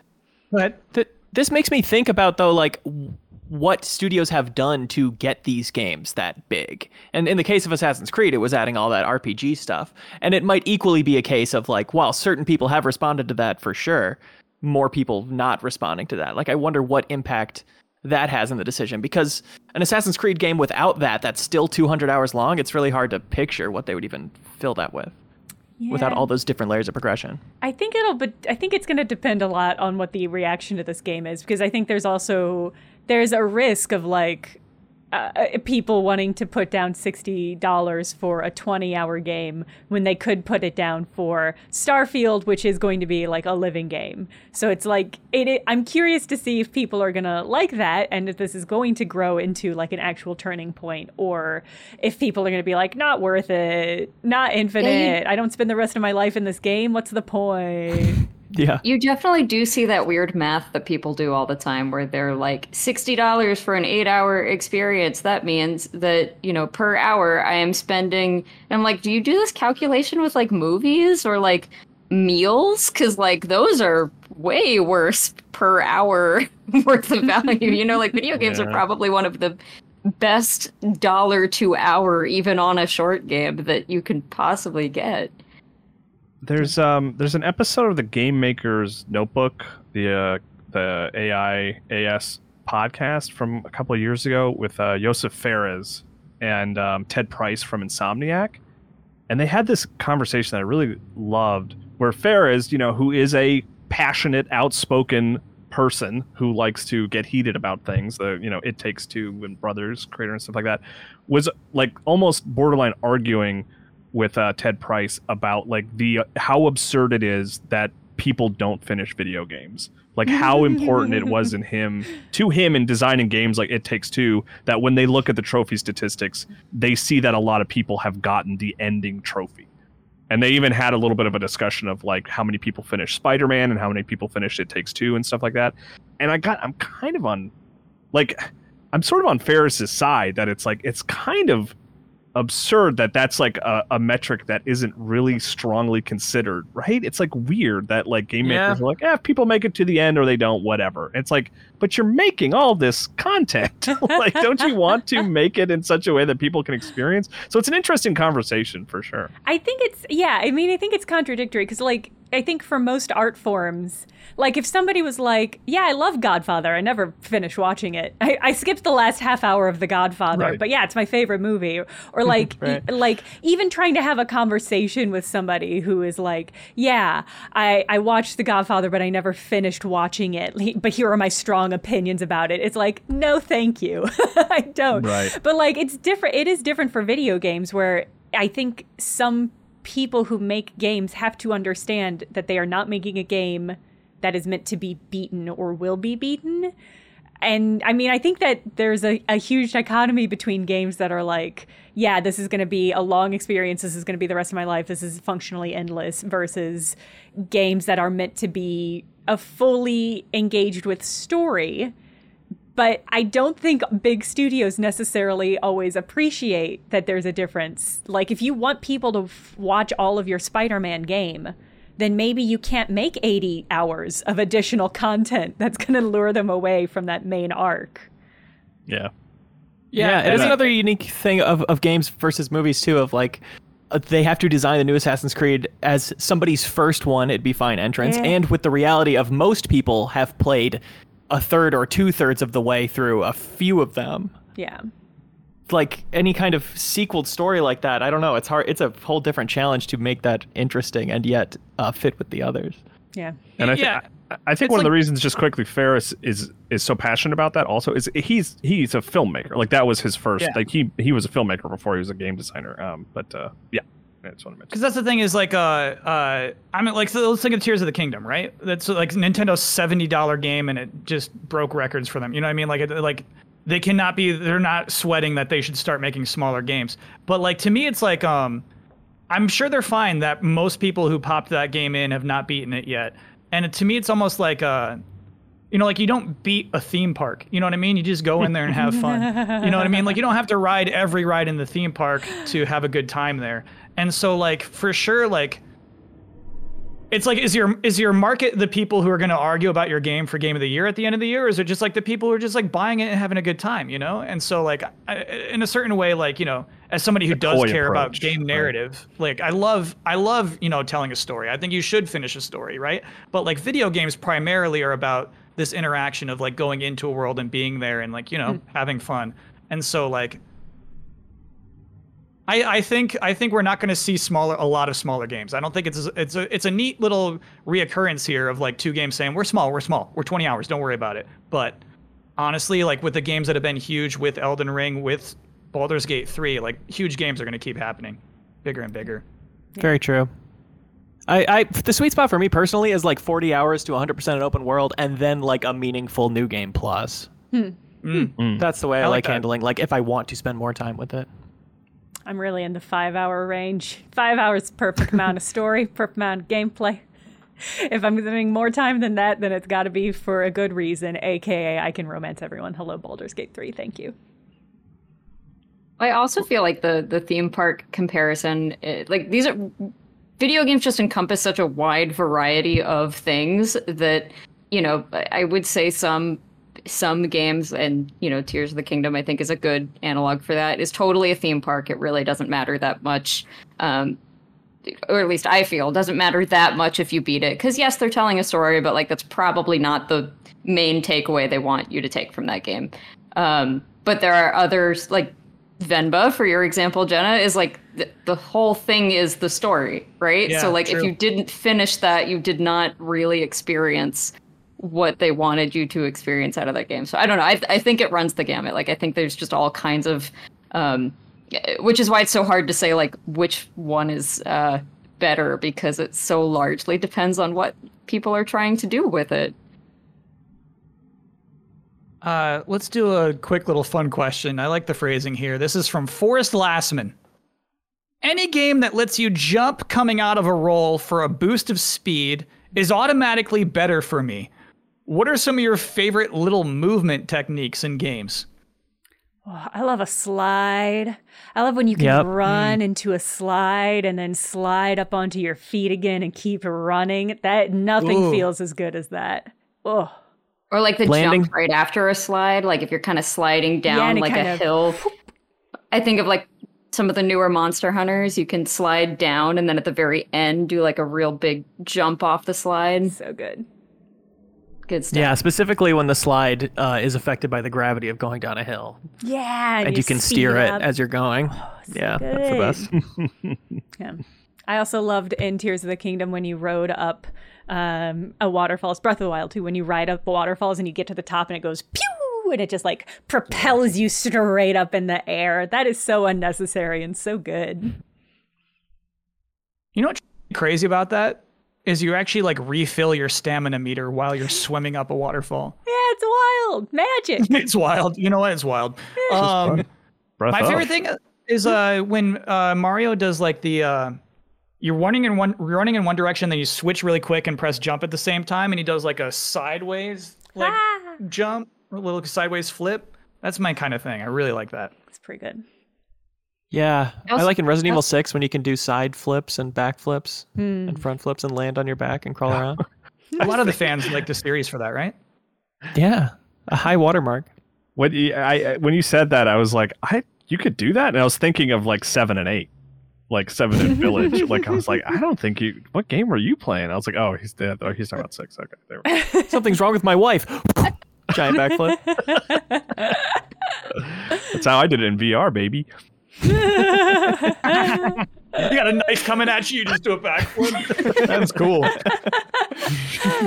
Just for a simple one, I really like just a quick, like this quick sidestep evade, but the ones that are like really fast, and you can kind of like. You know, you're not even really, you're not doing like a step. You're kind of like zooming to the side real quick, and you can kind of do that back and forth. What game are you thinking of in particular? I mean, what was the name of that game? Scarlet Nexus, I think, has a really good one of those, which is I don't know, it's in a lot of like, I feel like anime action games. Sure. And that's the one that came to mind for me, but. I remember Scarlet Nexus came out and I played the first like 2 hours. I was like, this is pretty cool. And I was like, what if I like went all in on Scarlet Nexus and I like watched the first episode of the anime? And then I was like, I don't think I need to go all in on Scarlet Nexus. I still haven't played it all the way through, but I did enjoy it. Like there was never a point where I was like, this is a slog and I hate this. I just never finished it. I just don't know what clicked in my brain where I was like, I'm gonna become a Scarlet Nexus guy. I was like, what was it? I don't know what grabbed me there at the beginning, but it did not stick. Do you know what switched that off in your mind? Was it something in the anime where you were like, nope? Yeah, no, it was it was just like, oh, this feels kind of generic. And I think maybe something else came out and I moved on with my life. But it was weird that I had that one evening where I was like, let's watch the anime. Let's play the game. Let's engage with this property. A real sliding doors moment for Kyle. Right. Two roads diverging here. You gave it a shot. That's very open-minded of you, though. Let's play a game. This comes from Connor Withy. Hey, MinMax, have a little mini game for you. Just finished up my Pikmin 4 playthrough. In case you don't know, treasure hunting is a big part of the game. The fun twist about that is each of these treasures is something that exists on Earth. Something that would be tiny for us is dwarfing these characters. I'm going to include 10 examples of the game giving everyday objects weird names. See if you can guess the object based on the description. 1 through 5 will be food, 6 through 10 will be grab bag. Mild spoilers if somebody doesn't want to be spoiled on some unique treasures, I guess. Okay. So basically, it's, these weird little aliens come to this planet. How would I describe this thing? Number 1, puzzle snack. Puzzle snack. Pretzel? Yes! Yeah, absolutely. Pretzel. Okay. I definitely read every single one of these in Pikmin 4 because I liked them, but we'll see if that helps you at all. Talking about like narrative depth, like each of them has 3 descriptions too. Like there's like, it's so crazy. This one's one of my favorites in the entire game. Mock bottom. Shoe sole? These are food. No, it's a food. Yeah. Well, if you're hungry enough. Peach? Yeah, that's a mock bottom. Oh. All right. Yeah. Good call, Kelsey. Slapstick crescent. Is that banana? Banana. Oh, yeah. Wow, so they know you slip on it. Yeah. So there's some but they don't comedy know what there. it's impressive. called. That's good. That's impressive. Yeah. Interesting. The Four Grill Brothers. A kebab? Yes. Oh my God. Yeah, that's a okay. kebab. That's a good These place. are Very good nice. descriptions, honestly. Yeah. Yeah, shout out to Treehouse, man. Snack bean. Snack bean? Snack bean. BEAN. Snack bean. Peanut? Is a Like a bean green not bean? already a snack? Yeah. Peanut. Yeah. Oh, peanut. Beans already. Well, yeah. But yeah, peanut was the answer. Yeah. Snack bean. Snack bean. Okay. Now we're into the grab bags. Olfactory sculpture. It's like a nose, right? Ooh, no. Like it's a Are statue you just of a imagining nose? some Pikmin picking up a nose? What are you imagining right now? I feel like I picked up like a statue of a nose or something. Oh, I don't okay, know. sure. I got every treasure in that game. I was into that game. Heck yeah. Okay. So olfactory sculpture. Is it like a sculpture of a warm pie where they've actually sculpted the wavy lines coming off of it so you know it's hot and smells good? What does the word olfactory mean? Smell. It's like smelling nose. Yeah. right? So is it a booger? Olfactory Okay. senses. Yeah. Sorry? Is it a booger? No. And these are Olfactory specifically smells good. these are specifically not food, right? Yeah. This Oh, smells okay, good. so it wouldn't be booger. Never mind. No, it'd be something that Yeah, I don't know. Pass. Yeah, I don't know. What kind of things in our world smell good? Pies, Kyle. Okay, I let's say just- this. Let's say this. Let's say you have a room that doesn't smell good. How would you make it smell good? Was it like an air freshener? A candle? It's a candle, yeah. Oh, It's candle. Okay, Yeah, okay, candle. okay. That's good. And then I learned the word olfactory. Yeah. Congrats. You're learning so much on this podcast. I'm happy for you. It has been very educational, yeah. Personal injury plank. A rake. Skateboard. Oh, Yes. You remember that one, don't That one you? I remember, yeah. That's a really funny one. Yeah, I like that. Personal injury Wow. plank. Anti-skateboarding. False lollipop. false lollipop. Mm-hmm. So Ben Hansen probably has a few of these around his house right now. pacifier. A child. like a Q-tip or something? Pick up a live infant. You know what I mean? Like a All the Pikmin pacifier. curing a live infant. That's Pikmin 5. You imagine just rescuing a bunch of babies? Is it a thermometer? Pacifier was the answer. Pacifier. Oh, Okay. Yeah, it probably does have a bunch of those, yeah. Buddy display. Mirror. Aw. Cute. That's a good but answer. no. A buddy display. Is it like a Mm-hmm. picture frame? A photo in a picture frame? Yeah, it is. But what is inside of that picture Oh, frame? A A dog. puppy. Yeah, picture of dogs. Okay, Yeah. cute. The buddy display. And then finally, number 10. Winged freedom sculpture. Wave bird controller? Yeah. Okay, that's what it Wow. was. Yeah. Is that another one you Straight remembered? up.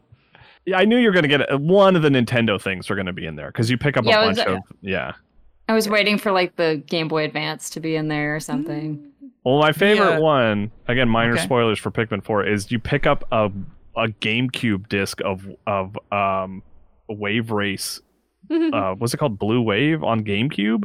Is it what's the GameCube Wave Blue Race game? Storm. Blue Thank Storm. Yeah, you pick up yeah. a Blue Nice. Storm GameCube disc and pick it. It's like, why that one? Okay, cool. It's weird. It's like how the Simpsons, like Homer's backstory has to keep aging up. You know what I mean? So like now yeah. Pikmin, like GameCubes are old in the Pikmin world. Yeah, right. It's just wild. That's a fun game. This is a fun, weird question from Mike Lynch. Is there a place of business in a video game that you wish existed in real life? Aw. Also, thank you to Jenna and Kyle. Happy trails, y'all. Thank you. Happy trails back at you.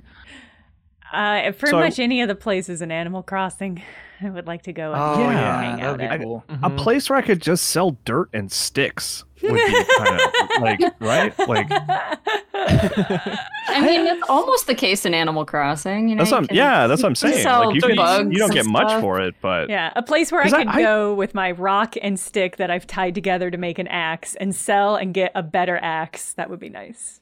I was thinking about this a lot when Animal Crossing came out. It's like you go to this place. It's like the game is almost structured like you go on a vacation, and like you can pick up sticks and sell them to like make your. I was like, what if someone tried to emulate that as like a camp, as like a vacation that you could go on, where it's like you go to this place and to like you get there and you leave your bag somewhere, and then like your first task is going and picking up like 20 sticks, and then you turn it in, and it's like, all right, well, you can stay at this cabin over here, and then the rest of the week is just like you're turning in like sticks and bugs that you caught to like get food and stuff like would that be fun? I think it feels like a reality show or something, right? Like, you know, you get you and like 5 other contestants are there, and you got to start, you know, you come up with your strategy. So some people are like, I'm going to get all the good seashells so that I can get some currency for better or whatever, and some people are like, I'm going to go get the fruit off the trees, like that's my thing, I'm going to go grab all the fruit. Yeah.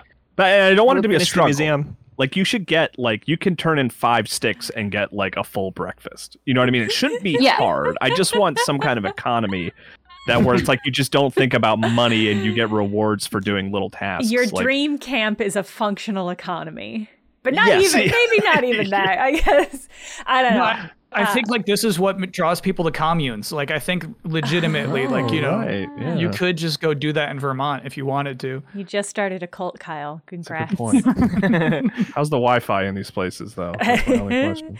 You imagine how many like sticks you need for a cell phone, dude. No, you got to work your way up. No, this is like when you read people who are like, yeah, I traded a paper clip for this houseboat. It's like that. It's like that kind, but it's explicitly laid out how many sticks you need to do to get to the next level up. Yeah, someone do this. It's like a vacation. It's a vacation idea that someone has to set up. They could call it Animal Crossing for Animals.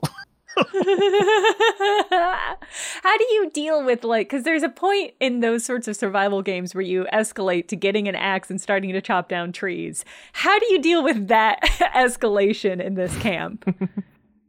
I don't know. It's like an escape room where it's like, you know, you press a button and that counts. You have to press your axe that you got from trading 5 sticks in at the store against a button on a tree. Okay, and then you have to move your joystick because you just regressed to being a video game. We're just pressing buttons now. What if I could like do this without going anywhere, and it was just like all virtual on like a screen? And I think I'm onto something here. You know what a place I really love is the mall in Mega Man Legends. If I could go stroll through that little place, I would do that. I would go buy some CDs there.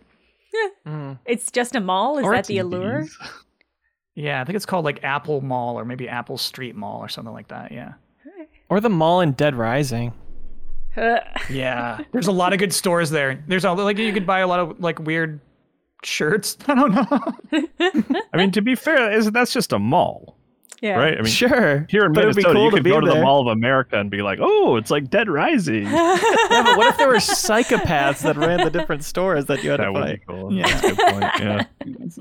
We can turn this into some kind of vacation business. The Mall of America gets shut down for a week and you just role-play Dead Rising. A summer camp where it's just about looting. Right. You know, there's a lot of like dead malls in America now. This is not a terrible way to you know, have a small amount of monetization on your dead mall is to do a big Dead Rising roleplay experience. Which to be fair, is a Dawn of the Dead roleplay to begin with. Yeah. So they could license it on the movie, which is, gosh, what's more popular in 2023? Dawn of the Dead, the original George Romero film, or Dead Rising on Xbox 360? Both of them are red hot.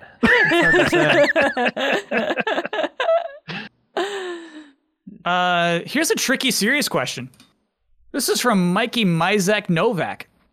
Hey, Minnie. Hey, Max. Short-time listener, first-time asker. I am working on a proposal for my local library to set up a game library. I want to eventually have computers and systems there as well, but to start, I'm looking for just games to borrow. What are your suggestions for platforms I should try to support? Should it be only current? Or should I dip back into previous consoles? What popular games would you stock if price rarity were no object? What gems would you include? Something you would still lend out? Thanks, Mikey Misek Novak. I have some opinions on this. I think that if you're starting, like, I see the vision and I see where you're going with the vision. And if you are starting from absolute scratch, you basically have no choice but to stock only current stuff right now. Because to do otherwise is to assume that anyone using your local library like has a GameCube, which they don't. So they kind of defeats the in order to like convince this library, like, hey, this is a thing, this is a public service that people are going to use and that people want. You kind of have to start with like the hits and the basics. So like you got to figure out what people have, which honestly is probably more like PS4 games than it is PS5 games, but it's probably a lot of Switch and like PS4 to start with, and just popular stuff like, Zelda, Pokemon. Like, you need to sort of prove that people will actually use this, I think, before you can get into like gems and interesting things, because the struggle of a like well curated library is convincing anybody to engage with the things they haven't heard of or care about it, so like if you start with GameCube games, you might, it depends on where you are. If you're like in a college town, you might get a bunch of people like excited that their library has a GameCube and games and stuff. But I think for the most part, like most of your people are just gonna be like, oh yeah, I want to play more like Switch games. That's what I have. Yeah, there's also the danger with physical media, if you're going back to like GameCube, where it's like you run into this dichotomy of either games that nobody really wants to play that you will be able to get a hold of and stock in a library, or games that everyone wants to play that are actually really expensive and that it might be somewhat precarious to stock, because then it's like, is somebody going to walk off with, I can't even fake a GameCube game. would be one that somebody would be like, I'm going to check this out and never return it because it's actually like a $400 game to buy. Like Chibi Robo. Yeah, exactly. Yeah. Fire Emblem. Yeah, so there's that danger there. But yeah, like getting people to engage with the things that you have in your library are always going to be the most difficult part. I worked in a library. I was a librarian for a few years, and that was always the issue. And we always had games, and they didn't often get checked out because I don't think people knew that you could go to your local library and get a Switch game for your modern cartridge. Like getting the word out is going to be so much harder than stocking. But yeah, having the most recent games that people are most likely to want to play, the newest Pokemon, the newest Bayonetta, etc., is going to be absolutely your best bet. And also, like, if you have like a space that you want to set up as like a cool gaming hangout, I think that kind of changes the math a little bit. I don't know if Kelsey, did your library have such a thing? No, absolutely not. Okay. It was a very bougie library. So the fact that we had video games at all was surprising given the time that I was working there. But I think now there's more. I think it's a good thing to have to draw people into the library. So I think it's good work that you're doing. But yeah, stick with the modern stuff, the stuff everyone's going to want to play. So we all get, when we receive games for review or etc., we get codes now pretty much exclusively. But there was like maybe 7 years ago, I was still getting like physical games. And we culled the collection, and pretty much any game that I didn't want to hang on to that I had gotten for free from work, I donated to my local library. And it was like a lot of good stuff. It was like nice. Like Pokemon Sun and Moon, like things like that. And I went back like a week later, like hopeful that their video game section would have been really buoyed by my efforts. But they ended up just like selling them at the library, which was like fine. I still want the library to get money for that. That's okay. But I really was more hopeful that they would have been like, they would have had a nice archive of like 3DS games and stuff. Yeah, that is definitely something you have to actually like talk to the library about. Yeah. And I don't know. I'm kind of mad on your behalf that they didn't like warn you was going to be the case, because like that happens. I mean, that's happened at the Video Game History Foundation too, where people will be like, "Here's some 360 games," and we will warn them like, "We don't need these, but we do need money." So if you're with like, I'm not.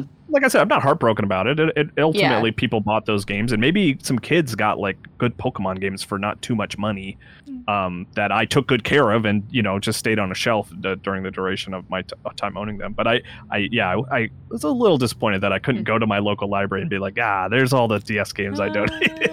I think some libraries would have totally taken you up on that. I think it probably just depends on, I don't know, what the vision of the library is.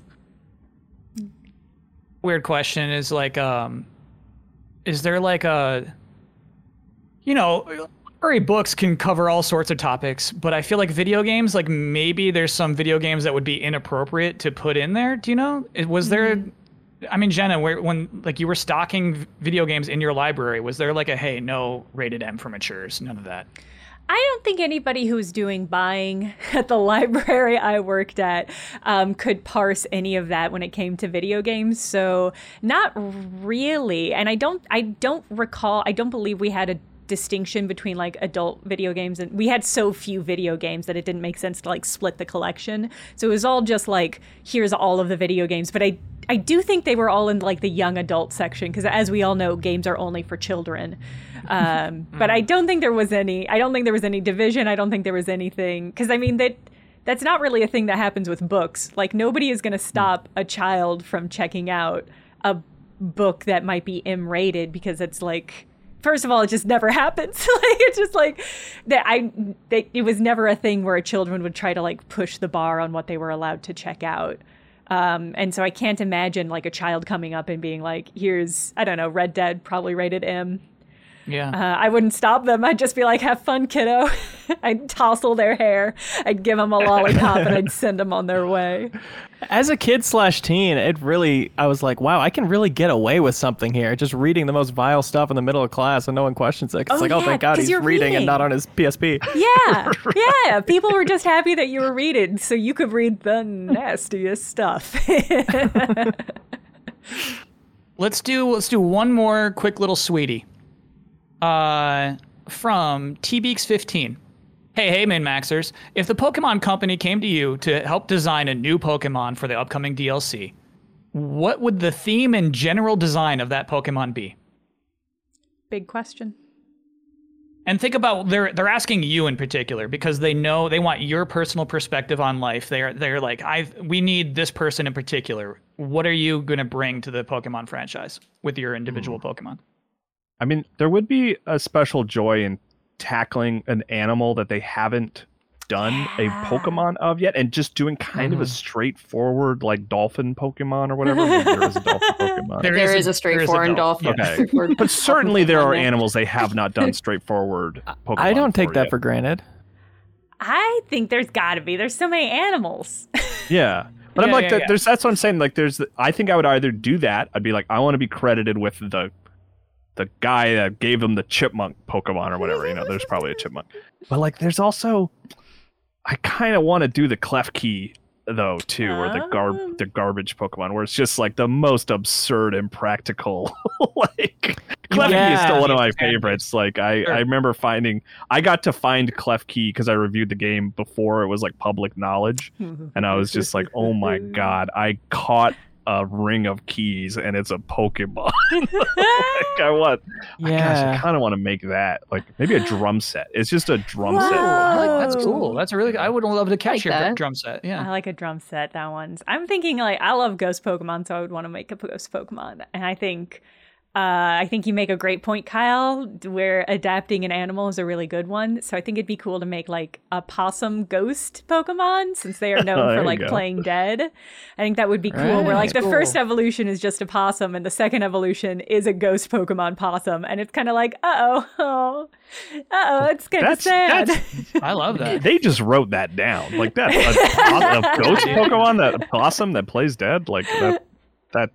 You just willed that into existence. That's got to happen. Man. Yeah. Be pretty cute. I think Pokemon actually does a pretty good job of like they've covered most of the animal bases at this point. I think what they could do more of is combining two animals in a freaky way. Ooh. Like, I'm just looking at your shark in the background, Jenna, so this is not creative, but like what if there's a bird shark, you know? Like we should just be shoving two animals together, because that's kind of, I mean, that's when you have a Pokemon that is just like, you know, a seal named Seal, or the dolphin Pokemon that's just kind of a dolphin. Like, that's when I'm like, yeah, it's cute. I don't hate it. It's just one of those things where I'm like, I wish I was getting more out of this. And I do think it takes both kinds. Like, you got to have some normal ones, but yeah, we should be shoving more animals together, I think. I agree. I would like to do an evolved form of Missing No. Called Found Yes. What does it look like? Well, Missing No was kind of like mosaic, blurred, random pixels, Corrupted right? data. Yeah. Corrupted data. Yeah. So Found Yes would kind of be like, here's what Missing No actually looked like, and it would just be like a handsome guy in a business casual outfit. Okay. I don't know why that's exactly what I pictured too, like a human being, like just a beautifully rendered human. And he would just say Found Yes. The only thing is he wouldn't talk. That is because he says his name, right? Yeah. Besides that, he's totally just a guy. What's the canon of Missing No? Is it like it's not? It's just a glitch. There's no canon. Okay. Yeah, right. he's not non. It stands for missing Pokemon. number. Yeah. Yes. Yeah. No, I know that element. I googled it to see its picture, and I was like, oh, I know what you guys are talking about. But I wasn't sure if it had been like sort of accepted at some point. Like Pokemon Company was like, let's let this one in. This one's weird. No, they hate it. They've never. It would be really cool if they did. Yeah. Yeah. Just like they should have put Mew under the truck in like the remakes of, you know, in Let's Go Eevee and Let's Go Pikachu or something. Like I wish they were doing more acknowledging of that kind of stuff. It would be so much fun. Yeah. I was thinking like mine would be very, very like gross. My goal would be to like make the grossest Pokemon. And like here's the gimmick, right? It'll die in 3 turns if you just leave it alone. But most people just attack it, right? Every time you attack it, it resets its turn. You know, they can't help themselves. They have to. It's just so gross and vile that they have to go like hit it. It's like, I'm gonna live 3 more turns because you hit me. If you just leave me alone, I'll die in 3 turns. But nobody can do it. Is it really sick? Is it like sickly? Is that why it's gonna die in 3 turns? Yeah. It's just like bubbling and hairy. Is it just like an emaciated Pikachu? It's just like really skinny. Its tail is droopy. There's a ROM hack of Pokemon. PETA? I think of Pokemon Ruby and Sapphire called, oh god, what is it called? Pokemon Snakewood. And it's like a zombie apocalypse Pokemon game. And it's very clearly like written in the mid 2000s, and it doesn't hold up very well, like it from a, you know, from a writing perspective, but like the game is about zombie Pokemon, and so you will run into like Bulbasaur and like all of these just zombified, and that part is kind of fun. And at some point in the game, spoilers for a, I don't know, very old ROM hack, but you will run into a trainer that has actually... They just put it on Switch, guys. You'll run into a trainer that is actually like cut up and sewn a bunch of different Pokemon together, and it literally just says a monster. Like, it's all in like Pokemon Ruby graphics, so it's not like graphic in any way, but it's I don't know. I do like the idea of a Mimikyu or a Ditto-esque monster that is just a lot of Pokemon sewn together, and so it's like, I don't know what I am. That would be pretty good. Is there something in like a monster made out of pockets somehow? It's just all like kangaroo pockets.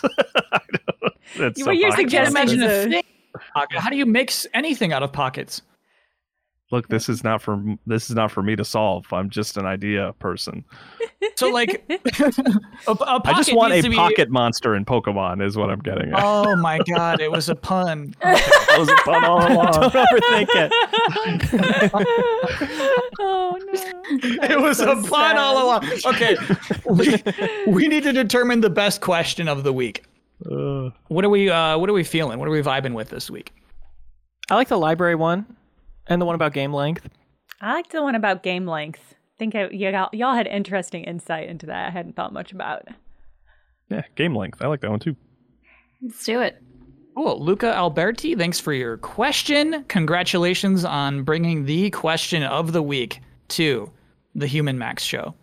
It is now time, of course, for Get a Load of This! Oh, God. Intense. This is the segment where everyone in this panel brings to the table an interesting thing that they have seen and observed this week and want to share. Who's got a load? I can go. I got a quick one. Sure. Hey, get a load of this. I'm looking at what platforms it came on. There was this game that came out 2010, Mario Sports Mix. It was DS? No, it was Wii, it looks like, and Wii U, apparently, it says, according to Wikipedia, which I didn't realize there was a Wii U version. But it was like, there was Mario Soccer, Mario Basketball, all these things. This was like a collection of a few different sports games. Volleyball, basketball, looks like hockey is in there too. Which, a forgettable game, whatever. I don't know if it was particularly popular, but it was made by Square Enix, and as a result, it actually has Final Fantasy bosses in it. So in this Mario Sports Mix game, you can fight against Behemoth from Final Fantasy and characters like that. Like you play dodgeball with Behemoth from Final Fantasy as like the final boss of the game, which was really caught me by surprise. I didn't realize there were Final Fantasy cameos in this Mario sports game that I completely forgot about. So there were also amiibo cards for this game, which I think nobody like. I don't even know. They're probably like incredibly rare, and I have no idea if they're worth anything right now because who is using Mario Sports Mix amiibo cards? But I don't know. But I just thought that was cool that there were Final Fantasy boss cameos in this Mario sports game on the I think Wii. you can play as something. You can like play as the White Mage too. I think there's a Chocobo in there. Yeah, I think Square Enix like developed it, right? Yeah, Square Enix developed it, which is why they snuck all that stuff in there. What drew you to that game this week? I just saw a video, which will be my link, is that of someone playing the boss fight against Behemoth, and I was like, why was Behemoth from Final Fantasy in a Mario sports game? It just like totally. So it was a very good attention. thumbnail, is what you're saying. Yeah. Cool. Also, I just realized I'm wrong. That's the Mario Sports Superstars, which I think is the Wii U 3DS one that has the amiibo cards, which I didn't realize they had separate names. I thought it was all the same thing. But yeah, I would have assumed the same thing. This is Mario Sports Mix. All right, I can go. Get a load of this. There is a Sanrio character that was created in 1978 called Big Challenges, which is just a very adorable, crudely drawn crocodile. And he's never like made an appearance in anything. As far as I know, there's no merch of him. He's just kind of a character they created and stuck in their little like Bible of characters. And he finally made an appearance in the new Hello Kitty Island Adventure game. As what? So he's... What's that? How is he integrated? He just kind of shows up. I haven't actually played to see him yet. I just saw the screenshot of him in it, and he's introduced. And what does his description say? Hang on. Big Challenges mysteriously disappeared years ago, waiting to be discovered by a wandering adventurer. Not much is known about this elusive gator. Oh, cool. So sorry, he's an alligator, not a crocodile. But and his name is Big Challenge. Really Big Challenges, yeah. Challenges cool. is really good. Yeah, and so he's finally like canonized. Like he's just been existing for a long time with no representation, and now he's somewhere. That's a great name. Yeah. Big Challenges. I couldn't find the Hitman comment that was so wise, but I found a different one for my Get a Load of This. It was for is this a post another one of your own Reddit posts then? No, this is someone else's. Okay. But a similar topic on the Hitman subreddit. Would be really nice if IO made these unlockable and other unique outfits, and it's like some of the goofier outfits from the game.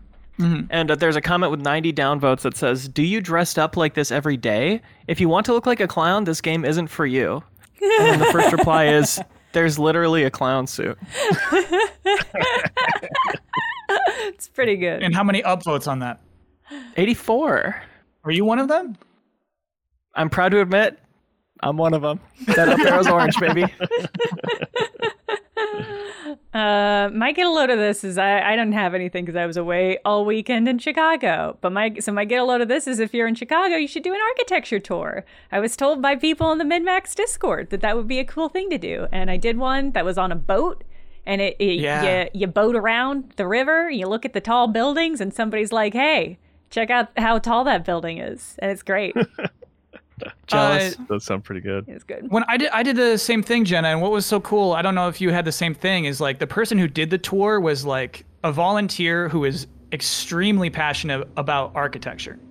Yeah, I think that's same about kind of what thing it was. Yeah. Yeah, and that's what I love about it. It's just like, oh, this is just somebody purely doing this because they love Chicago and love all of the work that went into the architecture behind all of these super old, very nice looking buildings. Yeah, and I tend to, when I see a tall building, I tend to glaze over my eyes. I'm just like, yeah, it's a big, tall building, and there's a lot of people in there, probably.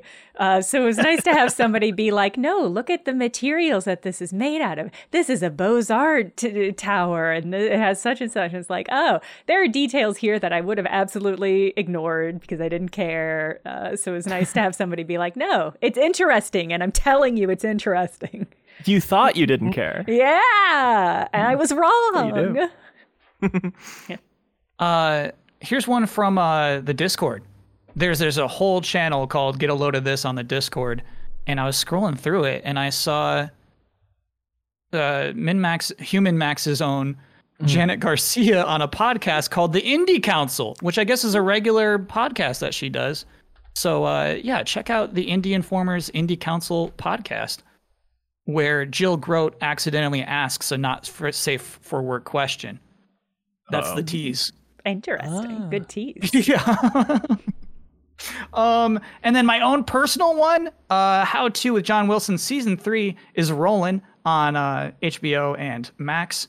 It's a show about a guy who just constantly records everything throughout his life in New York City and then finds parallels and connections in life.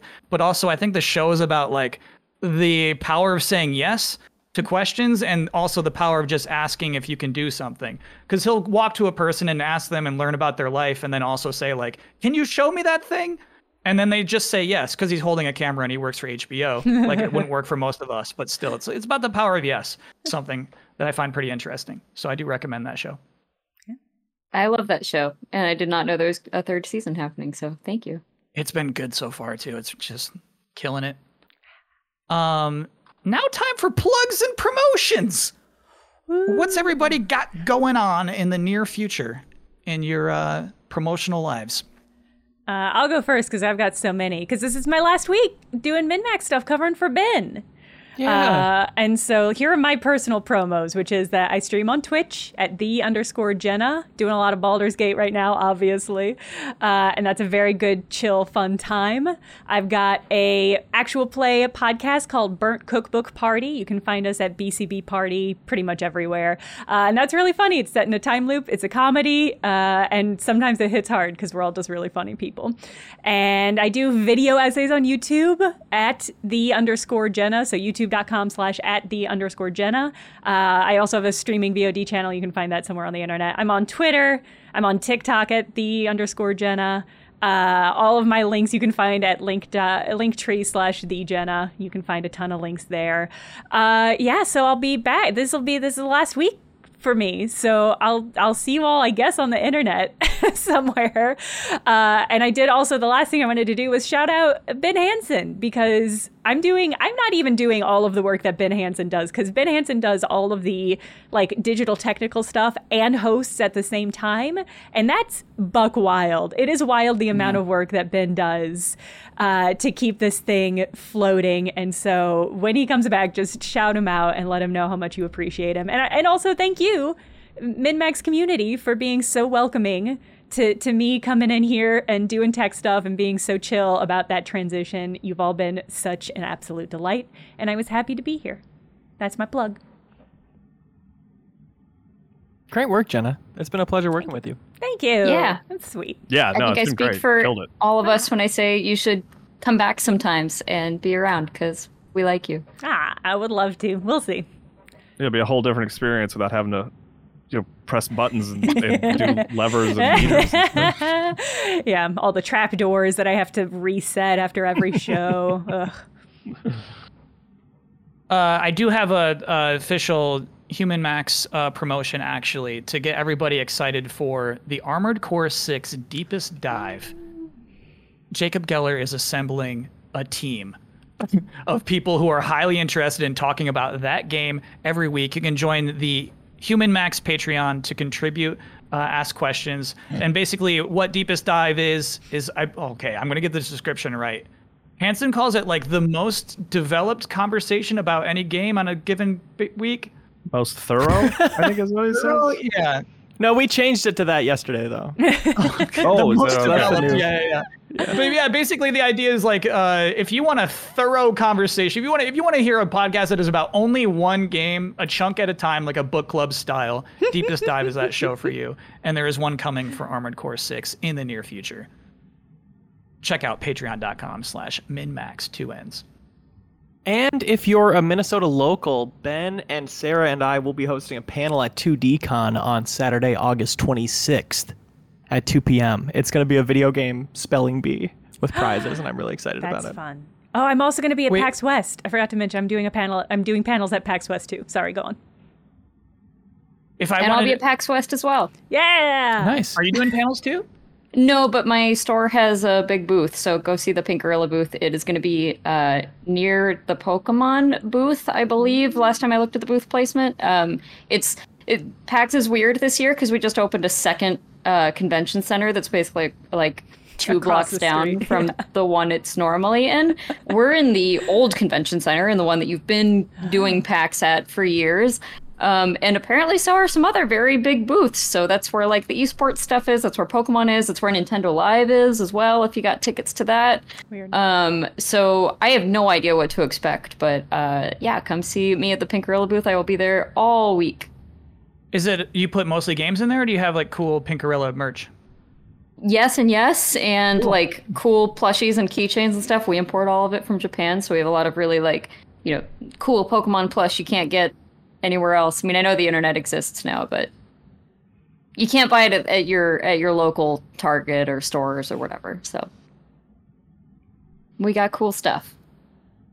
And then Jenna, if I wanted to find out which panels you are hosting, what would be the easiest way for me to find those? On the PAX West website. The only one that's scheduled right now is I'm doing a panel show with basically just a bunch of Giant Bomb people. So it's me and 4 Giant Bomb people. I'm hosting a panel show with them on Friday, 8 to 9 p.m. in one of the theaters. Saturday, I'm going to be doing a debate club style show, but the details of that are not locked down. And then Sunday, I'll be on the Jackbox panel playing new Jackbox games. That's so cool. Very hype. Nice. And then I'm so sorry, Leo, you're doing a spelling bee? Who's picking the words? We are. You're picking the words for each other? For people in the crowd. Oh, we did it a few years ago, apparently. Okay. I thought it was just a thing. Yeah, spelling bee works, Kyle? No, it's for the crowd. I think the idea is that it's like, we don't think we could fill a room with just Q&A. We want to do something fun that everybody there could enjoy. They don't necessarily have to know who we are. And apparently we did it a few years ago and it was really fun, but I wasn't there. Yeah, it's like video game terms, right? Usually. Yeah, like, right. Like some are easy, some are less easy, as you can imagine. And then people go, you get in line and you walk up and you try to spell, and if you get it wrong, you're out of the line. If you get it right, you go back to the end of the line and make your way up front again, and you get prizes. Yeah, it was cool. When we did it a couple years ago. Cute. What's the prize? I don't know. Okay. But all Hansen does is collect things that would be cool for people to get for like things like this and Extra Life. So I'm sure there's some good stuff. Yeah. Heck yeah. As for myself, I do stream 3 times a week, twitch.tv/Kyle Bossman, 1S. YouTube.com/Kyle Bossman if you're interested in looking at my weekly series Delayed Input. However, both those things I'm not going to do for a minute because I'm going to Gamescom this weekend. And I will be hosting the pre-show for Gamescom Opening Night Live on Tuesday. So the advertised start time is like 2 p.m. Eastern time. Like a half hour before that, there will be a little pre-show rolled in, hosted by me. And Kyle, thank you for hosting the MinMax show these last couple of weeks. It's been a great time. It's been very fun. Yeah. A rough start, obviously, but I've learned a lot. I've learned what apotheosis means. I've learned so many things. Olfactory. Yeah, olfactory. How spelling bees work. That explains why I did so bad before. But yeah, matcha is not is a different thing from mocha. Yeah, incredible knowledge in my mind now. And yeah, actually, the same thing, Jenna, where it's like I really feel like I was intimidated by the min-max community coming in. They seemed like a bunch of towel washers, and I've learned. You know what I mean? For 3 weeks in a row, I've washed my towel, my bath towel. It does feel good. So it's been nice to like learn to incorporate my own personality into the min-max community. And, I have felt very welcomed. Good. Yeah, it's been great to have you. Yeah, it's full circle. For Summer Game Fest, you're in the vlog introducing Jeff Keighley at the big press event. Watched that clip, and I really appreciated you laughing at my bit. I enjoyed it very much. It was like a super dry bit where I tell the audience they can't have drinks or something, and I point at them. Don't spill your drinks. Yeah. As if it's something people are planning on doing. Enjoyed it. Yeah. Thank you for laughing at that bit. I appreciate that. Of course. Cool. Ben Hansen back next week. Big episode. Until then, everyone, be good, have fun. Let's go.